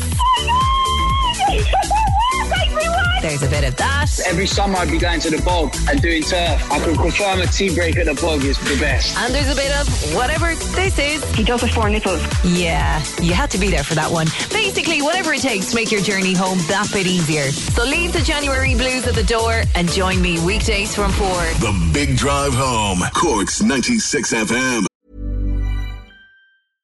Hey, I'm Ryan Reynolds. At Mint Mobile, we like to do the opposite of what Big Wireless does. They charge you a lot, we charge you a little. So naturally, when they announced they'd be raising their prices due to inflation, we decided to deflate our prices due to not hating you. That's right. We're cutting the price of Mint Unlimited from $30 a month to just $15 a month. Give it a try at mintmobile.com/switch. $45 up front for 3 months plus taxes and fees. Promo rate for new customers for limited time. Unlimited more than 40 gigabytes per month. Slows full terms at mintmobile.com. There's never been a faster or easier way to start your weight loss journey than with PlushCare. PlushCare accepts most insurance plans and gives you online access to board-certified physicians who can prescribe FDA-approved weight loss medications like Wegovy and Zepbound for those who qualify. Take charge of your health and speak with a board-certified physician about a weight loss plan that's right for you. Get started today at plushcare.com/weight loss. That's plushcare.com/weight loss. plushcare.com/weight loss. Ready to start talking to your kids about financial literacy? Meet Greenlight, the debit card and money app that teaches kids and teens how to earn, save, spend wisely, and invest with your guardrails in place. Parents can send instant money transfers, automate allowance, and more. Plus, keep an eye on spending with real-time notifications. Join more than 6 million parents and kids building healthy financial habits together on Greenlight. Get your first month free at greenlight.com/ACAST. That's greenlight.com/ACAST. You're just trying to look up here the circumstances in which a TD has to resign their seat. They are quite limited, to say the very least. Bankruptcy being one of them. Just reading an old Irish Times article from years ago where a TD was jailed for a month, and there was an argument over whether they should have to resign their seat. It's not easy to shift a TD from their seat. 0818 96 96 96. This just clear up your correspondence, or some of your correspondence from earlier. Let's go back to Aisling Murphy and the dangers for women in our country. Kate says we were out walking. I read that one, sorry. The law should be... What about the people who come here with no passports? Now, this one came up in Alan's call, where he went through statistics. So he wasn't making stuff up. He wasn't pulling stuff out of the air. He was reading statistics about the people who don't get deported when they commit crimes here. What about the people who came here with no passports? You can't deport them because they'll just deny it. I don't think people without a passport or some kind of documentation should be allowed in, says caller. On the topic of learning another culture and law, I saw people carrying knives and discussing them completely unaware it was illegal to carry a knife in Ireland. They did it near a guard who, to be fair, didn't actually see it, but I did, and I overheard them talking. There were several nationalities. They were speaking English. It's common language to them all. My fear would be that if knife carrying becomes commonplace, it becomes accepted. And I think I'd have to accept that. There'd be people who would come here from other countries where it's perfectly okay to carry a knife. It's, and they would. But they can't. They wouldn't understand it. On learning languages, Bernie says, I would disagree on the language issue. It was James was making that point. He was living somewhere else, and in order to become a citizen of that country, he had to learn the language. Bernie says, I disagree on the language issue. I think you have to learn the language of the country, to some extent at least, I think it applies if you come to Ireland from elsewhere, or if you're from Ireland and go elsewhere, it should still apply. Maybe there are some resort areas where you'd make an exception for students on visas, for example, if you're working. But I think that isn't even a great idea because you have to deal with authorities and doctors and so on. Certainly if you have children or are making a life elsewhere, you might need to go to hospital. It's not fair not to have a working knowledge of the language. Yeah, fair point. 0818 96 96 96 on door staff. Andrew. Hi, PJ. You know as well as I do. I've been in plenty of nightclubs all over the world, and I can honestly say I've never witnessed the attitude towards patrons that Cork bouncers have. It's a known fact throughout this county of ours about these bouncers. And the great Kenny Lee used to always say to his door staff, a bouncer's job wasn't to stop somebody coming in, it was to get them out, when and only when they caused trouble. That was the origin of the word bouncer. You know, if you cause trouble in the nightclub, well, bounce you out the door. That's where that came from. That's a good point. God rest poor old Kenny. He knew what he was doing. He always knew what he was doing. And you're right, Andrew. If you caused trouble in Spiders, you'd be whipped out that door fast as lightning. But you'd be let in. Give it a fair shot of it. Thank you. Now, Aisling. Looking at this bill in front of you. Your electricity bill. A whopper. Morning. How are you, PJ? Well, I tell you now, I was just about to tuck into my lunch in work 2 nights ago, and the bill came into my email. Yeah. And I think shock was an understatement. Like, I have a 2-bedroom apartment. There's myself and my 2 kids. Yeah. I work nights. The kids are either in bed or just playing games. There's no one at home during the day, and I got a bill in the door for €625 for 2 months. 620. And was that with or without the €200 credit? That was, apparently there was an issue with the credit going onto my account, and it actually went on to what was left over from my previous bill. So the 625 was basically this month's bill. Oh, crikey. Now, Obviously you light the place and the kids play games, and you've probably got a telly. Are you heating with electricity? Are you cooking? No. There's, like any cooking I do is generally with the air fryer or the slow cooker. So they're low energy products. I haven't turned on my heating yet, PJ, I'm afraid to. Yeah. You know, but I am one of the lucky few that the apartment, the fact that there's 3 of us in a small apartment, it tends to keep itself warm. But I'm dreading if the weather turns, and we need to turn on that heating because it's storage heating, and everybody knows storage heating ain't cheap. You know, so I'm dreading the day when I have to start turning that on. You know, it's terrifying that in this day and age that energy can be that expensive, especially when the company I'm with are posting profits of 330 million. There you go. You know, what company are you with? It's a matter of Electric Ireland. Okay. You know, it's greed. It's nothing but pure and utter greed. And the last time, when was the last time you changed suppliers? I only changed just under a year ago because I do shop around every year to try and, you know, because every year you get the welcome credit and things like that. Yeah. So I would be fairly savvy in that regard. But it's amazing. Like, I was looking at my bill from this time last year. This time last year, my average bill was about €290. Sure. You know, and it's like to see how much it's gone up. Now, PJ, I'm one of the lucky few, you know, I can afford to pay that off the next couple of weeks. Yeah. But, like, there are families out there that are, you know, I mean, I think it's very ironic. Electric Ireland sponsor Pieta House, you know, and with energy prices like this, it's forcing people to go down a rabbit hole so far to keep lights on and heat on that they end up in places like Pieta House. You're not wrong. You know, it's crazy. It's and just crazy. come back to the €200 credit. I'm a little confused because I know I was looking at my bill the other day or to see what it might be. It's not up yet, but the £200 is there. So whatever bill I have amassed, that'll be taken off it. What happened with your £200? I pay my bill when it comes in. I just pay it weekly, you know, whatever, how much every week, whatever, you know, I kind of dole it out over the 8 weeks. So there was, let's say, so just before my bill for this month, there would have been an arrear on my account of, I think it was something like €160. Okay. So that's grand. That would have been paid off between this week and next week, let's say. And that was fine anyway. I asked them about the €200 credit. They're like, oh, that's all included, so the bill is actually €625 with the €200 credit. I was like, are you having a laugh? That's a ridiculous amount of money. Yeah, so I was like, I didn't know, like when the bill came in, I actually, like the lads in work didn't know what to say to me. I was like, I actually don't know whether to laugh or cry at this stage. Like, it's just crazy, like, it's crazy. It's a ridiculous bill. Like you say, you're one of the lucky ones. You'll be able to pay it, but still, it's painful to be getting something like that in January. Aisling, thank you. No problem. Thanks, PJ. A lot of people with bills, thanks Aisling. A lot of people with bills dropping at the moment, colossal bills, and yeah, the €200 credit is helpful.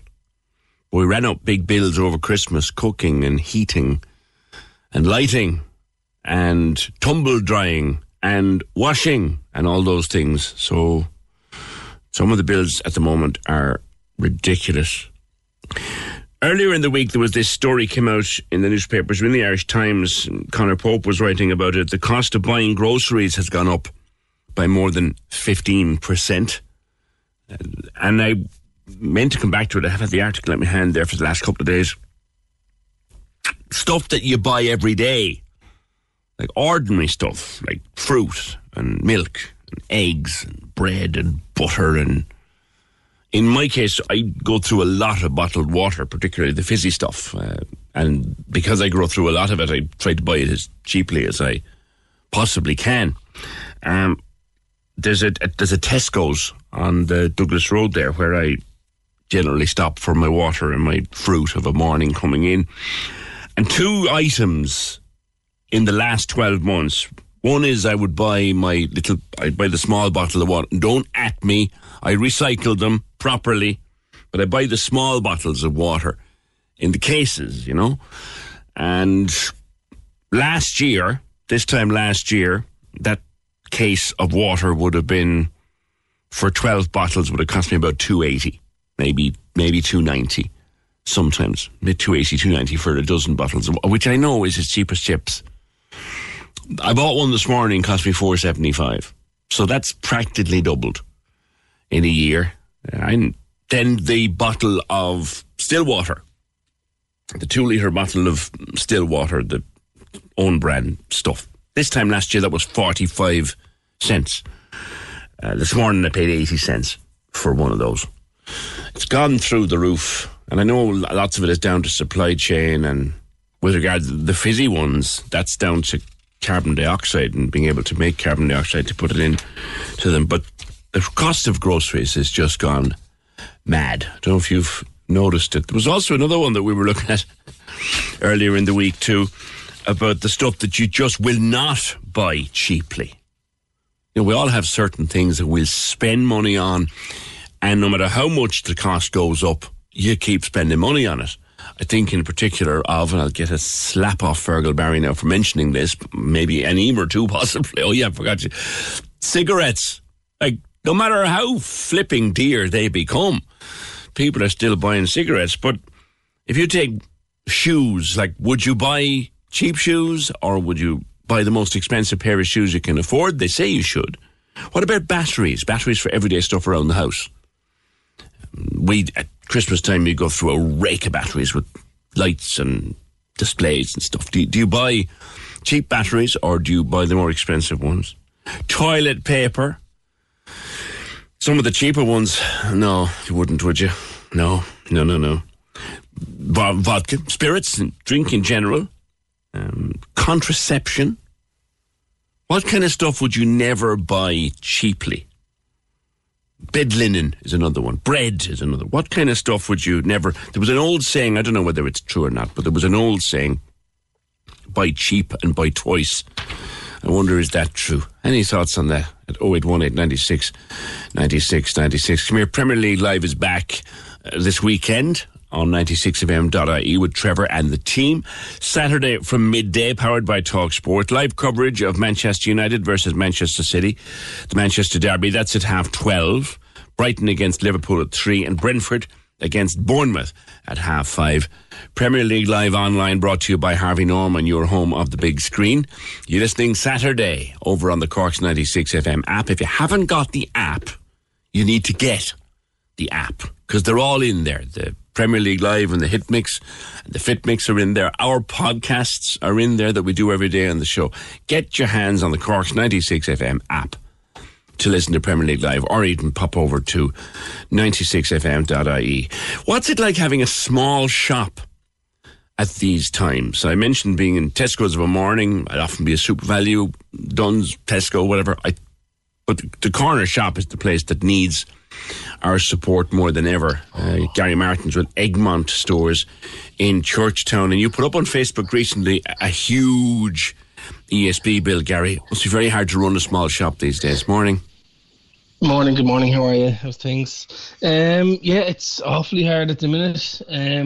Things are only going to get harder unless the prices are clawed back or come under control. It's just at this rate, we don't know how long it'll last, or we'll be able to keep the doors open. Your bill went from 5,000 to 12,000. Yeah, in 2019 you're looking at about 5,000. 2020 you're looking about just shy of 7,000, and now we're up nearly 13,000. Is that for the year or for a month or what? Every 2 months. Every 2 months? Oh my God almighty. Yeah, so we're at just shy of 13,000 for 2 months. So they be, obviously November, December will be when you're going to use most power. So this is probably hopefully the biggest usage we'll ever see, but then with prices still not under control, maybe next one might be the same with less usage. Yeah, so it's kind of in a place like Churchtown, though. I don't know Churchtown very well. I've not been up there almost since the days of Oliver Reed. I haven't been up there, but like, you kind of have a local audience or a local trade there who are going to come to you because they don't have anywhere else to go. Or am I wrong? Yeah, we do. Yeah, we've regular customers we'd see 6-7 times a day, and people will pop in the morning, milk, Rice Krispies, and you might see them numerous times throughout the day. Some people who don't drive. Now, luckily enough, we do have a local link now in, and that's going to be trial run for a year, which probably will bring people to town, but also help people leave the town. Yeah. On the grocery stuff, and I was quoting the stuff there that I buy in the mornings, but stuff like bread, milk, eggs, water, cheese, butter. Yeah. You've had to put those prices up. All increased, yeah, all increased. You're looking at, say, on a slice pan since last year, it's increased by about 35 cents. On milk, since this time last year, you're looking at about 50 cents on 2 litres of milk. Eggs, 10, 15 cents, half a dozen. Even when you said toilet paper, the cheapest of toilet paper is increased by nearly €1 per pack of 9. Crikey. Even the cheap stuff is increasing. Obviously, we had COVID, the war in Ukraine. Transport costs have obviously increased. The middleman has to make a few bob. We have to make a few bob. So everything is going up. You understand that, but it's very hard to pass that cost on when you're coming down to the nitty-gritty of essentials. You cannot charge extortionate prices for certain things. Old Mrs. O'Sullivan's pension, well, she's putting a few things in her basket. Her pension hasn't gone up that much, and you can't overcharge her. No, because we know we'll lose customers, and we're not trying to compete with your Lidls and Aldi's. We never are. We're never going to compete.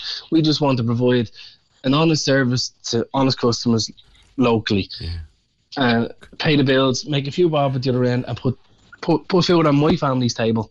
That's the end of it. Come here to me. What's a dub doing in Churchtown? You can't hide it, fella. No, I moved to Buttevant first, and then I moved over to Churchtown quite recently. My partner, she's Buttevant. I see. So I came down.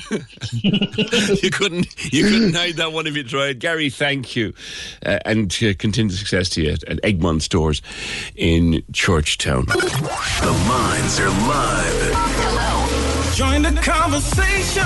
Call 0818 96 96 96. Text or WhatsApp 083 396 96 96. Email opinion@96fm.ie. This is the Opinion Line with PJ Coogan. Corks 96 FM.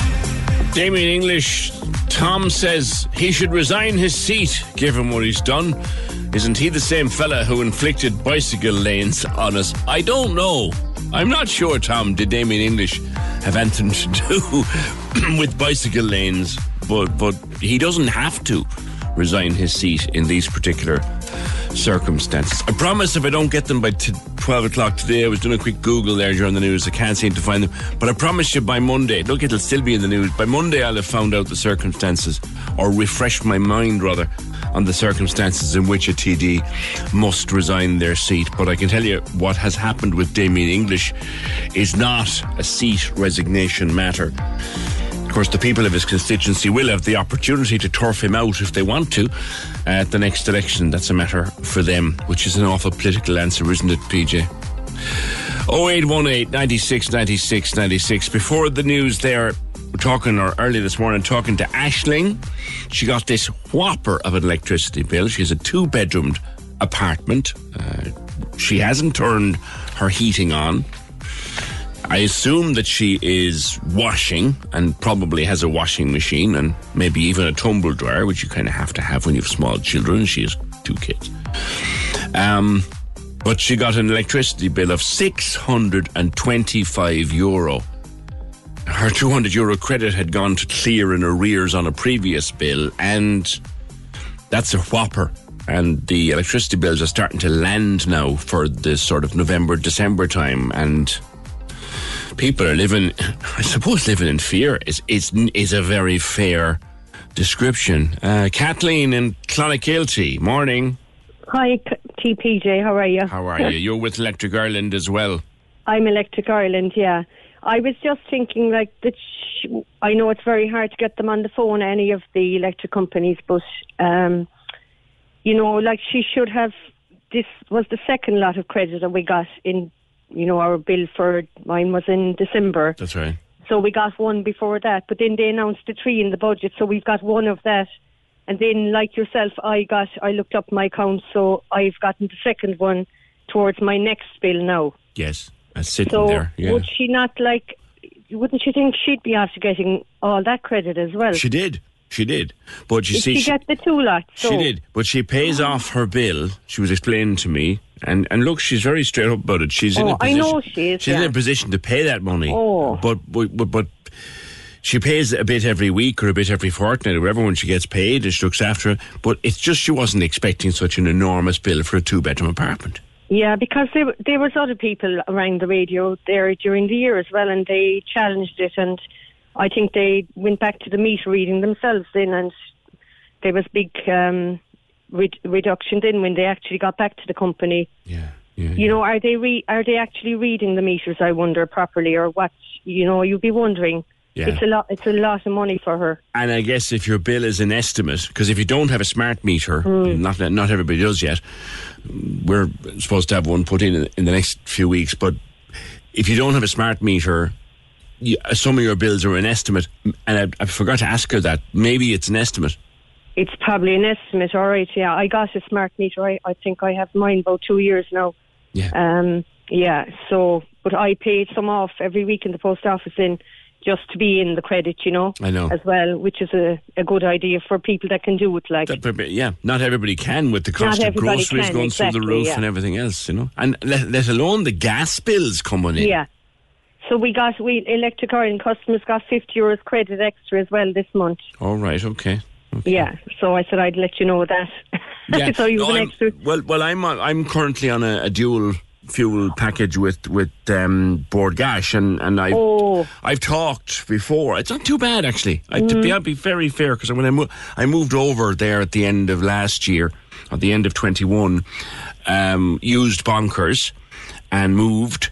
And I absolutely have saved money, but now I'm looking at that particular deal coming to an end, and I'm on Bonkers looking for another one, and there ain't a whole pile out there. No, I was lucky enough the company I were with, Iberdrola, they were called. Yeah, they pulled out of the market, They didn't pulled out of the market, so I was put back straight to Electric Ireland then.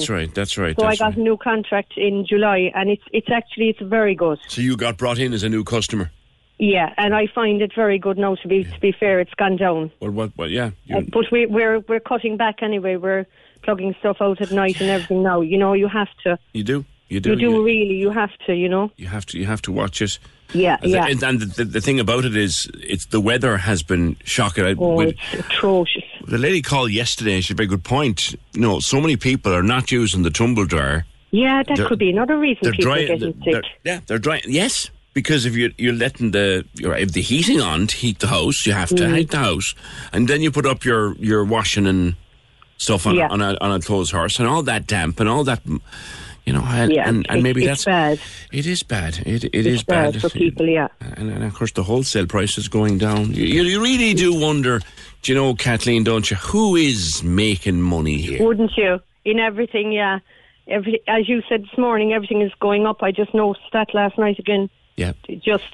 I know it's only small items. Cat food's gone up again. Do you know these sort of... But you see, it's the small things that you have to have. Yeah. You have to feed the poor old cat, like. You have to feed the cat, yeah. You know what I mean?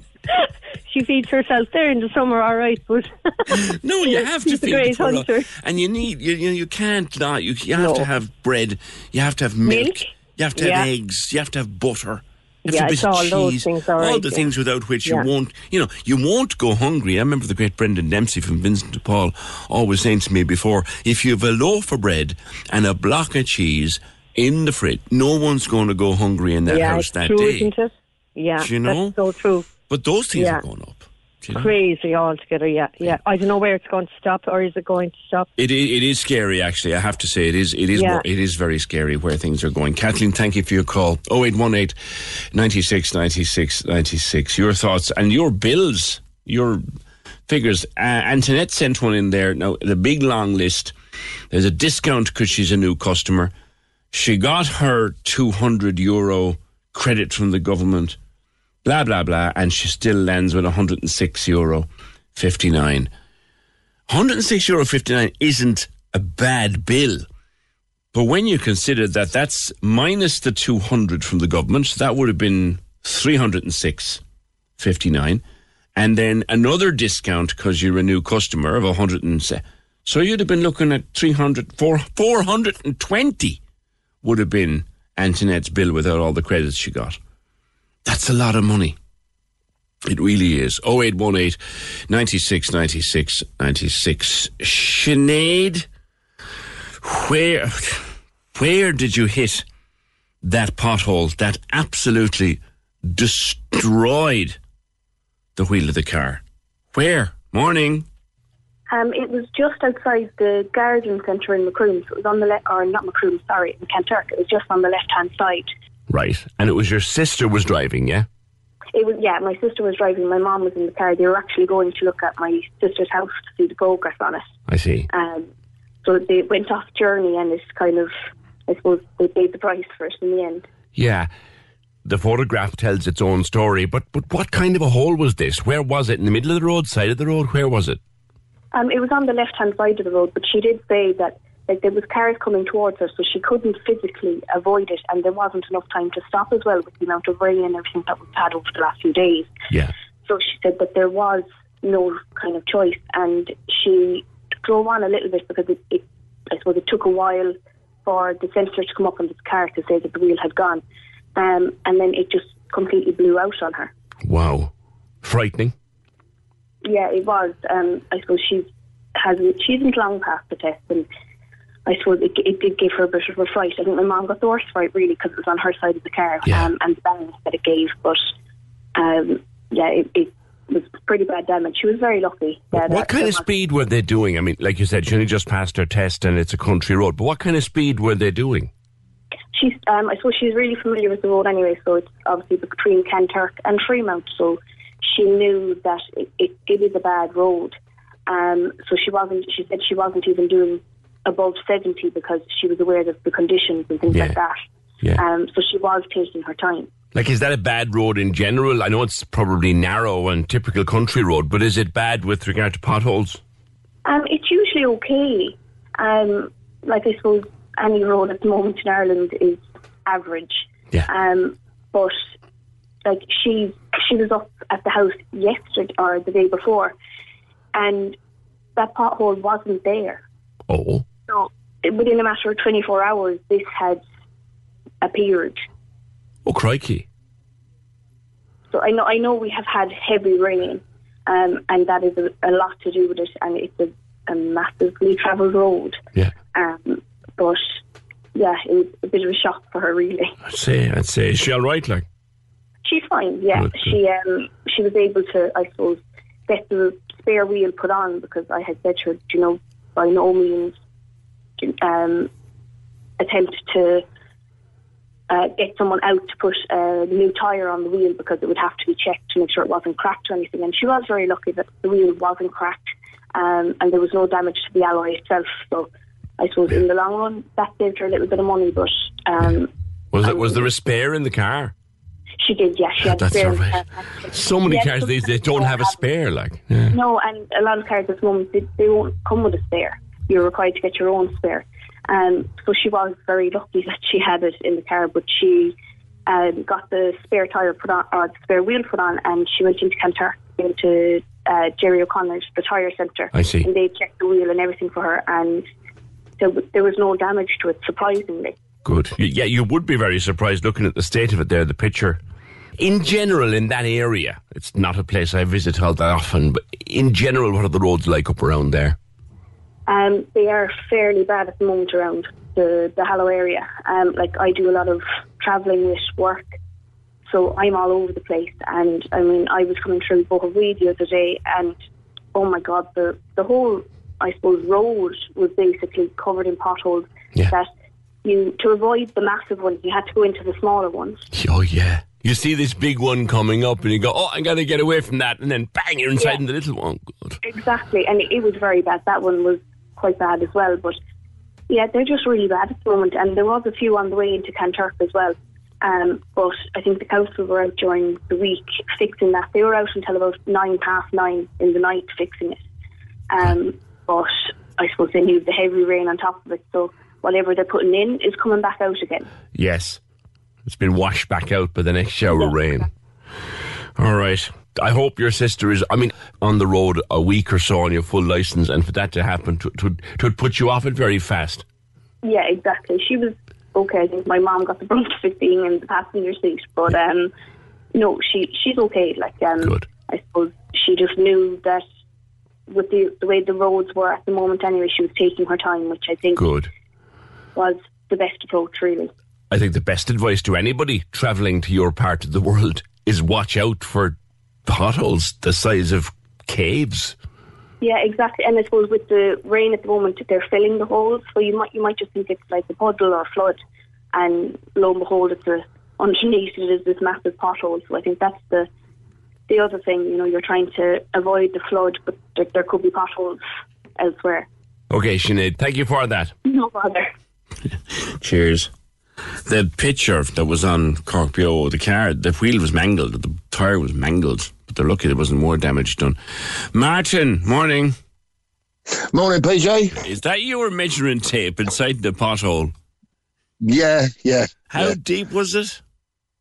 Well, to the water level, it was 7 inches, but to the top of the hole, it was closer to 10. Where did you come across that? That's Bohawee. Right. And what kind of damage? Mallow Road. What kind of damage did it do? Tyre, wheel. The wheel's got to be welded. Front bumper, and the skirt has come off because the car grounded out as it went through the hole. Yeah, of course. Plus, there's some damage to the steering and so on, which I won't know about until it's been inspected on Monday. Crikey, you have a few quid to pay out there, Mad. Well, definitely, yeah, definitely. I was taking my wife down to Cork for a meal because she's recently lost her mother, so I was taking her out to cheer her up. Yeah. And, well, as you could see, we didn't get much more than 3 miles away from the house. I'd say not, yeah. Now, you're looking at bringing the bill to the county council, I think, if you can. Yeah, Yeah, definitely. Why? Well, I mean, I'm paying £700 a year road tax. Yes. I have to have an NCT on my car to prove that it's fit to drive on the road. Yes. Why aren't the roads fit to be driven on? You're a man from the UK by the sound of your voice. I am. I don't know what part you come from, but how would rural road from London? So would you have much rural driving over there? And if you do, I used to. Yeah. How would the roads compare? Well, I mean, I've been here nearly 12 years now. Right. But certainly when I was over there, I didn't see roads like they are here now. Having said that, a lot of my friends say the roads are pretty bad over there now. Yeah. I'm just absolutely furious about it. Yeah. Yeah. And has it been filled since you had your accident with it? No, I've been up there this morning. It's still the same. In fact, yesterday afternoon I drove past there again, and there was somebody else parked up on the pavement changing their wheel. Oh, God. And I put a post on Facebook, and I've had 88 last time I looked comments on that particular hole. Yeah. It's been there a long time, and they have filled it in the past. But obviously, like the lady said just now, it just gets washed out again. Yeah. Well, it's what they fill it with, you see, Mark. Yeah, that's right. I mean, just recently around here, we've had fibre optics put in. You know, people have been around digging up the road. Yes. To put different pipes and wires and what have you in. But when they fill it up again, they fill it properly. Yeah. In fact, if you look at the picture of the hole I hit, next to it is where they recently dug a trench, and all that tarmac is still there. Yeah. There's not a problem with it. It's what they're putting in it. I'm not saying the lads are doing a bad job, because they're only doing what they're told to do. They're working with what they're given to work. They are doing that all the time with the lorry going around filling the holes. Yeah, but if you're only filling them with soft stuff. Yeah, they're just filling. It's cold tarmac, basically, and it gets patted down with a shovel, and then the first truck that hits it, it's all gone. You know.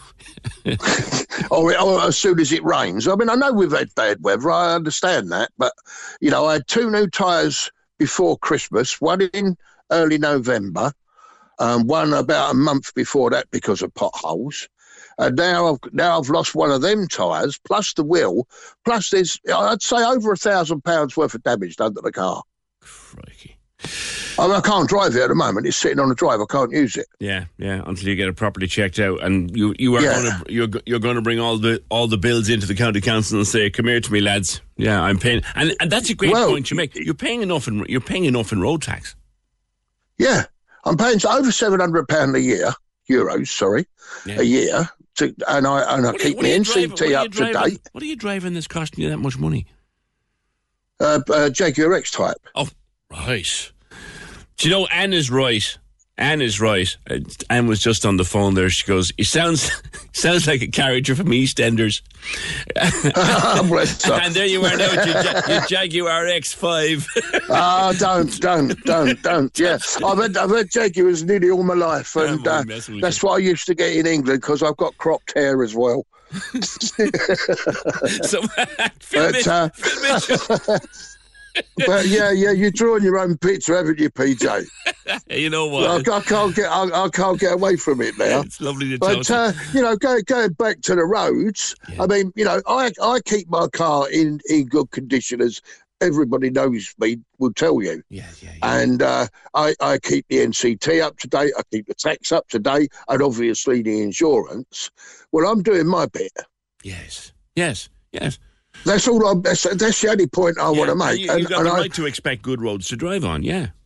Yeah, and the last 2 times it's happened, it's cost me £100 each time with tyres, and I haven't said anything. Well, now I've decided I'm going to make a bit of a fuss, if you like. I think you're right. Someone's saying here they should organise a royal visitor because all the potholes in the city were filled in when Prince Charles came. It does the trick. Well, if you drive around the roads, down West Cork and into Kerry, where the tourists go, the roads are fine. That's a good point, Martin. And, where we live, it's absolutely, it's a disgrace. It really is. I mean, I know we have a lot of tractors and so on going around, but, if the holes were repaired properly, it wouldn't be as bad. You can't expect to drive along a road and it be like a billiard table. Yeah. You can't expect that. There is going to be problems, especially with the weather that we get. Yeah. But, the Irish are world famous for building roads. Yes, they built the M25 and the M11 in England. I remember in the 70s they built the M11, and them roads are still sitting there with no problems. It's true. It's true. It's true. But it's an advert, is it? All right, Martin. Listen, thank you. Great talking to you. Good man. 0818 96 96 96. Would I be in trouble if I did? The Cork Diary. On Cork's 96 FM. The CSPCA will be holding a free volunteer information evening on Thursday, the 19th of January at the CSPCA facilities on the Link Road, Mahon Point. If your New Year's resolution is to volunteer with a charity, now is your chance. Join this information evening and learn all about the CSPCA, their mission, the animals in their care, and how you can help them. The information evening begins at 7 o'clock and more details can be found on cspca.ie or eventbrite.ie. If you have an event you would like mentioned, email the details to corkdiary@96fm.ie. The Cork Diary. With corksimon.ie. Because everyone who calls Cork home should have one. Cork's 96 FM. Randomly, John says it's cheaper to go to the pub than stay at home. It was in Wetherspoons. Pint of Foster's or a pint of Strongbow. Oh, there's a fine drink. Strongbow.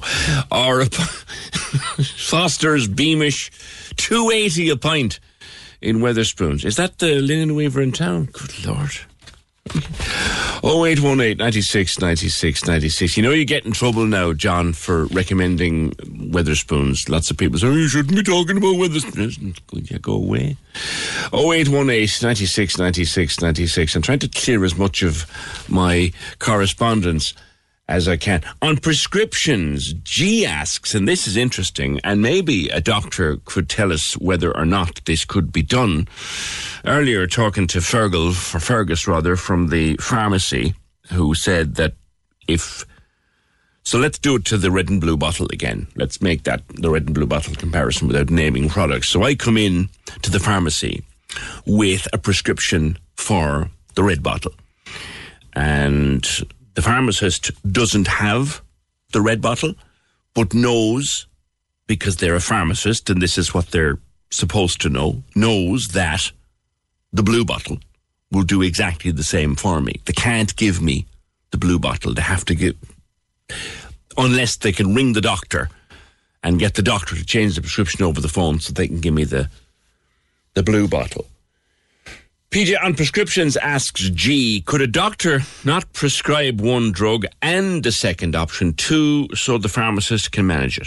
Surely the doctor knows what other meds will also fix the issue if there's a shortage of one particular drug. Well, G, two things there. First of all, yeah, the doctor's probably got enough to do than be thinking of alternatives. And as Fergus said, generally the doctor believes that the appropriate medicine will be in stock.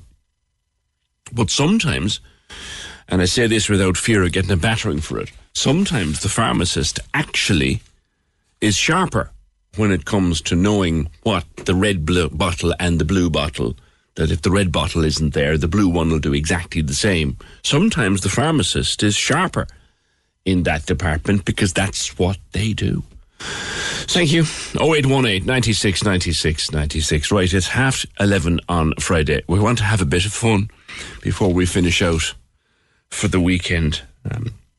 Focus on work all day and prepare for play later as the moon refocuses many of your goals into something brighter and bigger.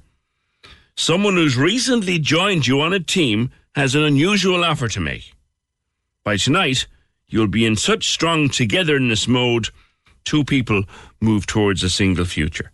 Well, tonight, I'm being taken out for dinner for my birthday. So whatever that's got to do with. Someone who's I'm reading my stars, by the way. Mystic Meg, or was it Septic Peg we used to call her sometimes, from the sun. That's my... Do you still read your horoscope? And has anything you've ever read in a horoscope, has it come true? And I don't mean like reading yesterday's one and thinking, oh yeah, so that's what was... No. Have you ever read a horoscope and it's actually come true? Like, do you remember this fella? This guy was when we were talking about this in the office yesterday, this guy's name came up, and Septic Peg, but this guy came up. Russell Grant. The great Russell Grant. And what he's done, nowadays I think he gets voice artists or voiceover actors to do it, but he was a big star. He was a big celebrity. He used to be invited on morning television shows and nighttime television shows, was Russell Grant. And any time that there'd be something happening, like even they'd bring him on. I remember this well, like it was only yesterday. They'd bring him on the telly on a Friday to look at the possible outcome of the FA Cup final, given the star signs of the players on it. That's how seriously they took him. Now, Anne is a fan of horoscopes and you reckon they've helped you, Anne. Was it the newspaper ones, or did you take it more seriously? Because I just read the 150 or 60 words that Mystic Meg has every day, but you can get much deeper ones. Was it there you went from the newspapers to looking into it more deeply? Morning. Hi, how are you? So I suppose, like when I was a teenager and stuff, I would have read the horoscopes in magazines and that kind of thing, like I'd say a lot of young people would have. But I suppose I never really took that too seriously, just a bit of fun. But I have gone to like a proper astrologist who's studied for years and years and does it as their... I think she has like a degree in astrology, and she would have done like my whole birth chart. So they do your whole birth chart, which is where everything was in the sky at the time you were born, the planets, etc. And then she would compare it to what's going on in the sky now and come up with lots of conclusions from there. And were you surprised by what she found? Yeah, I was, I mean, look, I wouldn't be able to sort of go into detail about how it works. I think it is quite complicated. I don't know exactly how it works. And I have been skeptical from time to time, but every time that I have gone to her, I've found it really in depth and really pinpoints things about my personality and personal life at the time. So I have been surprised and I have found it really, really helpful. Yeah. Yeah. Like, would you have in a chart, say the first time that she did a chart for you and you're reading it out, where you say, God, that is me to a T? Yeah, definitely. Really? Yeah, for sure. Yeah. And I suppose, it's probably good to go into it with a certain amount of skepticism rather than just like blindly believing everything. And yeah, just seeing what comes out of it then, So you wouldn't be like picking up the sun or the star and that, but you get your chart done. Yeah, I don't really read newspapers anyway, but I would probably get my chart done or, go to her maybe once a year. Right. Yeah. And look, there's a lot of skepticism out there. I've talked to astrologers who do charts, and I've been offered to have my chart done by my more than one. I've never done it. I've never taken it up. I think I'd be half afraid of what I'd find. but still, though, like there's no doubt there's a science to it. I think so. I mean, I think a lot of people anyway can agree that the full moon has an effect on your body and on people. Oh, yeah. I think probably these great entities in disguise you. How long does it take to get a reading? So you go and you meet her and you sit down. How long does it take and how does she do it? Well, the woman that I've gone to, I'd be quite friendly with her as well, so we'd probably get into a few chats. We'd probably go off topic a few times, so sure. I would say roughly an hour, but maybe an hour and a half if those gets chatty as well. And is it a computer program she uses or what? Yeah, I think she uses a computer program now, whereas probably people back in the day would have sort of, like a mathematical formula, because that's what it is, figuring out where things were in the sky at the time is, we know the movement of the planets and we know the speed of the planets to a point, and you can work it out that way. But yeah, I think it's mostly would be done on a computer program now. Also, the woman that I have gone to also uses tarot cards as well in conjunction with her astrology readings, and I found that really, really incredible as well. Really. To be honest, yeah. Like I'd like to prove it wrong, but I have found it really. The tarot is interesting. I only ever had, and it was only somebody messing with a set of tarot cards. It's 10 years ago now or more. Messing with a set of tarot cards and kept turning over the same one with a big cup on it for me. That's like abundance or something, isn't it? And someone said to me, "Oh my God, you're in for a change." And I said, "Would you go with it?" And about 6 months later, I got this job. Oh wow! Oh, that's interesting, isn't it? You know what I mean? So there was something happening. There was a woman in Cove, Helen Barrett, the White Witch. Right. She used to do stuff on air for people. She was hugely popular. You never visited her? You never met her, no? No, the name rings a bell, but I haven't met her, no. Do you ever have any prediction that your astrologer made or observation that she made that came through and you said, wow? I'm trying to think now, maybe not as specific as that, but I've definitely been given advice on, so I've gone in and said, look, I'm thinking about doing this, changing my job and getting into a new job and things like that.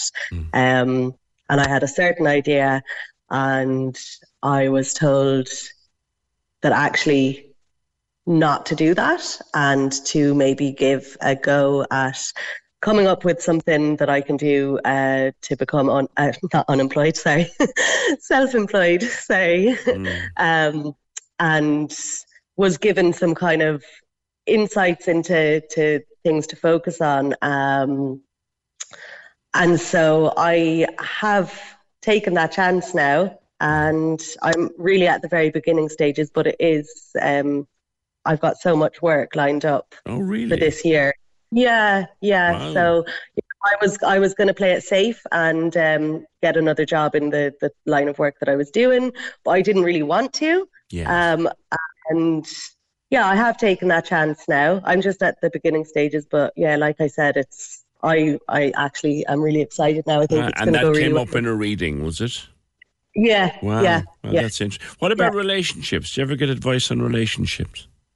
Yeah, I definitely have. Yeah, I think a lot of people would go for relationship advice, and I have indeed. Yeah, I've been told that I'm absolutely making the wrong decision a few times, and I've taken some good advice in that department for sure, and also just been kind of like maybe. I'm just trying to think the right word, but like advised that not to put so much energy into thinking about relationships, and that time in my life will come at a different time, maybe. Yeah. And that it's more about sort of setting up my home life and my work life and things like that. And if I concentrate more on that the rest will follow, sort of thing. So, and did yeah. It's going well so far, you know? Yeah. Good. Yeah. Yeah. All right. I'm getting no more out of this one. You're just going to give me the giggles now. Anne, I've enjoyed our conversation. Thank you very much. Anne is a big fan of the horoscope. She takes it quite seriously, gets her own one properly read by an astrologer every so often and takes the advice. She gets tarot as well. I won't use the name because I'm probably wrong. There was a woman in Cork years ago. I will use the name I think it was, in case I'm right. I think her name was Mrs. Godsall. I may be wrong on that. But she used to do a playing cards thing. Not tarots but regular playing cards. So much so you could bring your own deck of cards in your bag. And she would do a series of shuffles and cuts. I think 4 or 5 she used to do. And then based on the 5 cards face down on the table, she'd turn them over. And she'd make a prediction. And she was supposed to be brilliant at it with just playing cards. Tarot was another thing. Loads of people try. You can buy a set of tarot cards in magic shops or joke shops or trick shops. And I don't know if anything's ever come up for you on the tarot. And as I said, we were purely messing. Someone I knew who had a set of tarot cards and go on. Literally following the instructions on the box. Kept turning up this cup is overflowing thing for me, and then I got this job. Now, I'm not saying my cup is overflowing, but, well, might have been something in it. But does anybody remember that?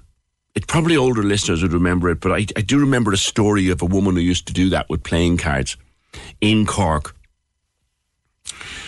Is there anything in it? Have you ever had a prediction made that couldn't possibly have been a guess? Couldn't possibly have been a guess and came true. Helen, the White Witch, Helen Barrett, she was a dinger for that. She frightened the living Jiminy out of people because she'd say something. I remember one story of a woman who went to Helen and they were talking about something else entirely. And Helen was going through this, that and the other, reading the palm and all that kind of crack. And as the woman was leaving, Helen said, "Oh, by the way, will you do the test again?" She goes, "What? Do the test again." "The pregnancy test?" "Yeah, do the test again," says Helen. They hadn't discussed pregnancy. They hadn't discussed family. "Do the test again," says Helen. And the woman went home and she'd done a test that morning, a pregnancy test, and it was negative, and she did one that evening, it was positive. Anyone got a story like that? 0818 96 96 96.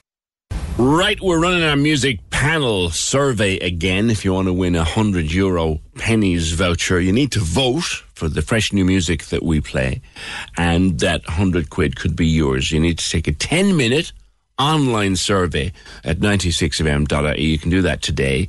It's the Cork's 96FM music panel. Choose the tunes, and that could win you that €100 voucher. Go and do it now, or go and do it as soon as the show's over at 96fm.ie.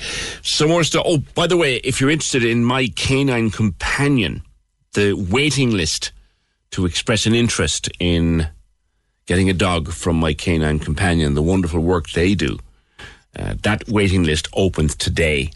If you're interested in getting onto that, if you need to be part of that, it opens today. On Damien English and stuff still coming in about Damien. He's been replaced, by the way. His job has gone to another TD, another Dublin TD. I think Neil Richmond has been appointed to that gig. 0818 96 96 96. Someone I'll get to the comment. Back to Ash. There's loads of stuff there on Aisling Murphy. I'll get to as many as I can of them before we finish. But Cork Business is doing really well at the moment on the awards circuit. Cronin's in Crosshaven have just won a Pub of the Year, which is a huge achievement given that they were nearly devastated by a flood not so long back, and great to simply get down there over the spring for a point. And a few months back we were talking to Julia Hegarty-Bird, who's down in Durras at Carberry Cottage Guest House, and you won a major award from Georgina Campbell. Julia, congratulations. Morning. Good morning, PJ. Many thanks. Yes, we were thrilled. You know, like a lot of people, it's been a couple of sort of tough years, and we changed direction and concentrating on the pet friendly. We've always done it, but we thought, let's go big time. That's what we'll do when we sort of get going again. And to sort of get that accreditation sort of endorses what we feel is what we want to do. So, yeah, get an award for what you want to do is not bad, is it? Yeah, you're the pet-friendly guest house we talked about before. Remind people what you do that others don't. Well, we welcome dogs, and, I mean, you don't have to have a dog, but we prefer it if you do, really. And we've got a big sort of 60-metre run, an agility course for them, where they can be let off safely and run, and we've got a walk around the grounds. They have to be on leads then, because we've got a lot of outside animals, but it's just making it easy for people to come away with their dogs. And it's not like masses of dogs all together. I mean, some dogs don't like other dogs, or they're a bit nervous of people, so it's very much a one-to-one with what the dog wants. That gets priority, and we work around it. And it's it's just it's taking off. It's lovely. We really enjoy it. I've two little dogs. One of them. When are you going to come and see us, PJ? With them, you must. I must come down for this in the summertime. But one of my little dogs, she'd run to anybody. She's just a pure idiot. She'd run to anybody. The other little fella and he's adorable little lad, but he's skittish. Do you know? He'd be afraid. So there's two of them, two completely different personalities, but you can fit them both in. Exactly. No, it's absolutely typical of the stories we hear, and we work around it. Like we've got one coming this weekend who absolutely adores other dogs, very frightened of people. But we can either, introduce them slowly to, and speak to them a little bit, or not at all, whatever the owner wants. We'll work around. But sometimes they come terrified of people, and they've spent 2 or 3 days here, and they really, relax. And it does work well for the humans and for the dogs. I think it does work well. I must pop down to Doris with the two lads for... No, I'd love to host your little boys. Are they two boys, are they? It's are they boys? Boy and a girl. Boy and a girl. Which is the skittish one? He's 6 and she's nearly 10. Oh, yeah. Bless. And they get on well together. Oh, they're like an old married couple. Oh, they are. But they're such a joy, aren't they? They really are a joy. Oh, you know what? It's funny. We were watching telly the other night, and Bella was just she was up there not out of love. She was up there because I had peanuts. Yeah. And that's what she wanted. It wasn't out of love, But I was kind of saying, God, if anything happens to you, what'll I do? I know. Do you know the way it is? The loss of a dog or an animal is desperate. And you either get that or you don't. Oh, listen, it's the one thing that when you have pets, that you think, God, what'll I do if I get up some morning and he or she isn't there? I've been through it a couple of times. It never gets easier. But anyway, to happy things. We'll see you during the summer. Congratulations on the award, Julia. Bless you. Thank you so much. Cheers. That's Julia Hegarty-Bird from Carberry Cottage Guest House. Oh, and Francis, you're into the old horoscopes, are you? Morning. Well, I read them every day, but nothing happens. Has anything ever happened for you? No. I'd be a millionaire, and I'd be around the world a half dozen times. Right. According to the horoscope. You'd have about 12 children. Where do you read them? Where do you read them? The Daily Mirror. The Mirror. Okay. That's Russell Grant, isn't it? I'm going to read your one out now for today. Capricorn. Go on then. Russell Grant. And it's also, this is also Emer's, by the way. Oh, that's right. She was telling me. Yeah. New opportunities are on the way, and yet you are holding back from showing an interest. Whether you fear the changes this might bring or feel other people are more skilled, this could be just what you need to learn new things about yourself. Grab any chance to step up the career ladder.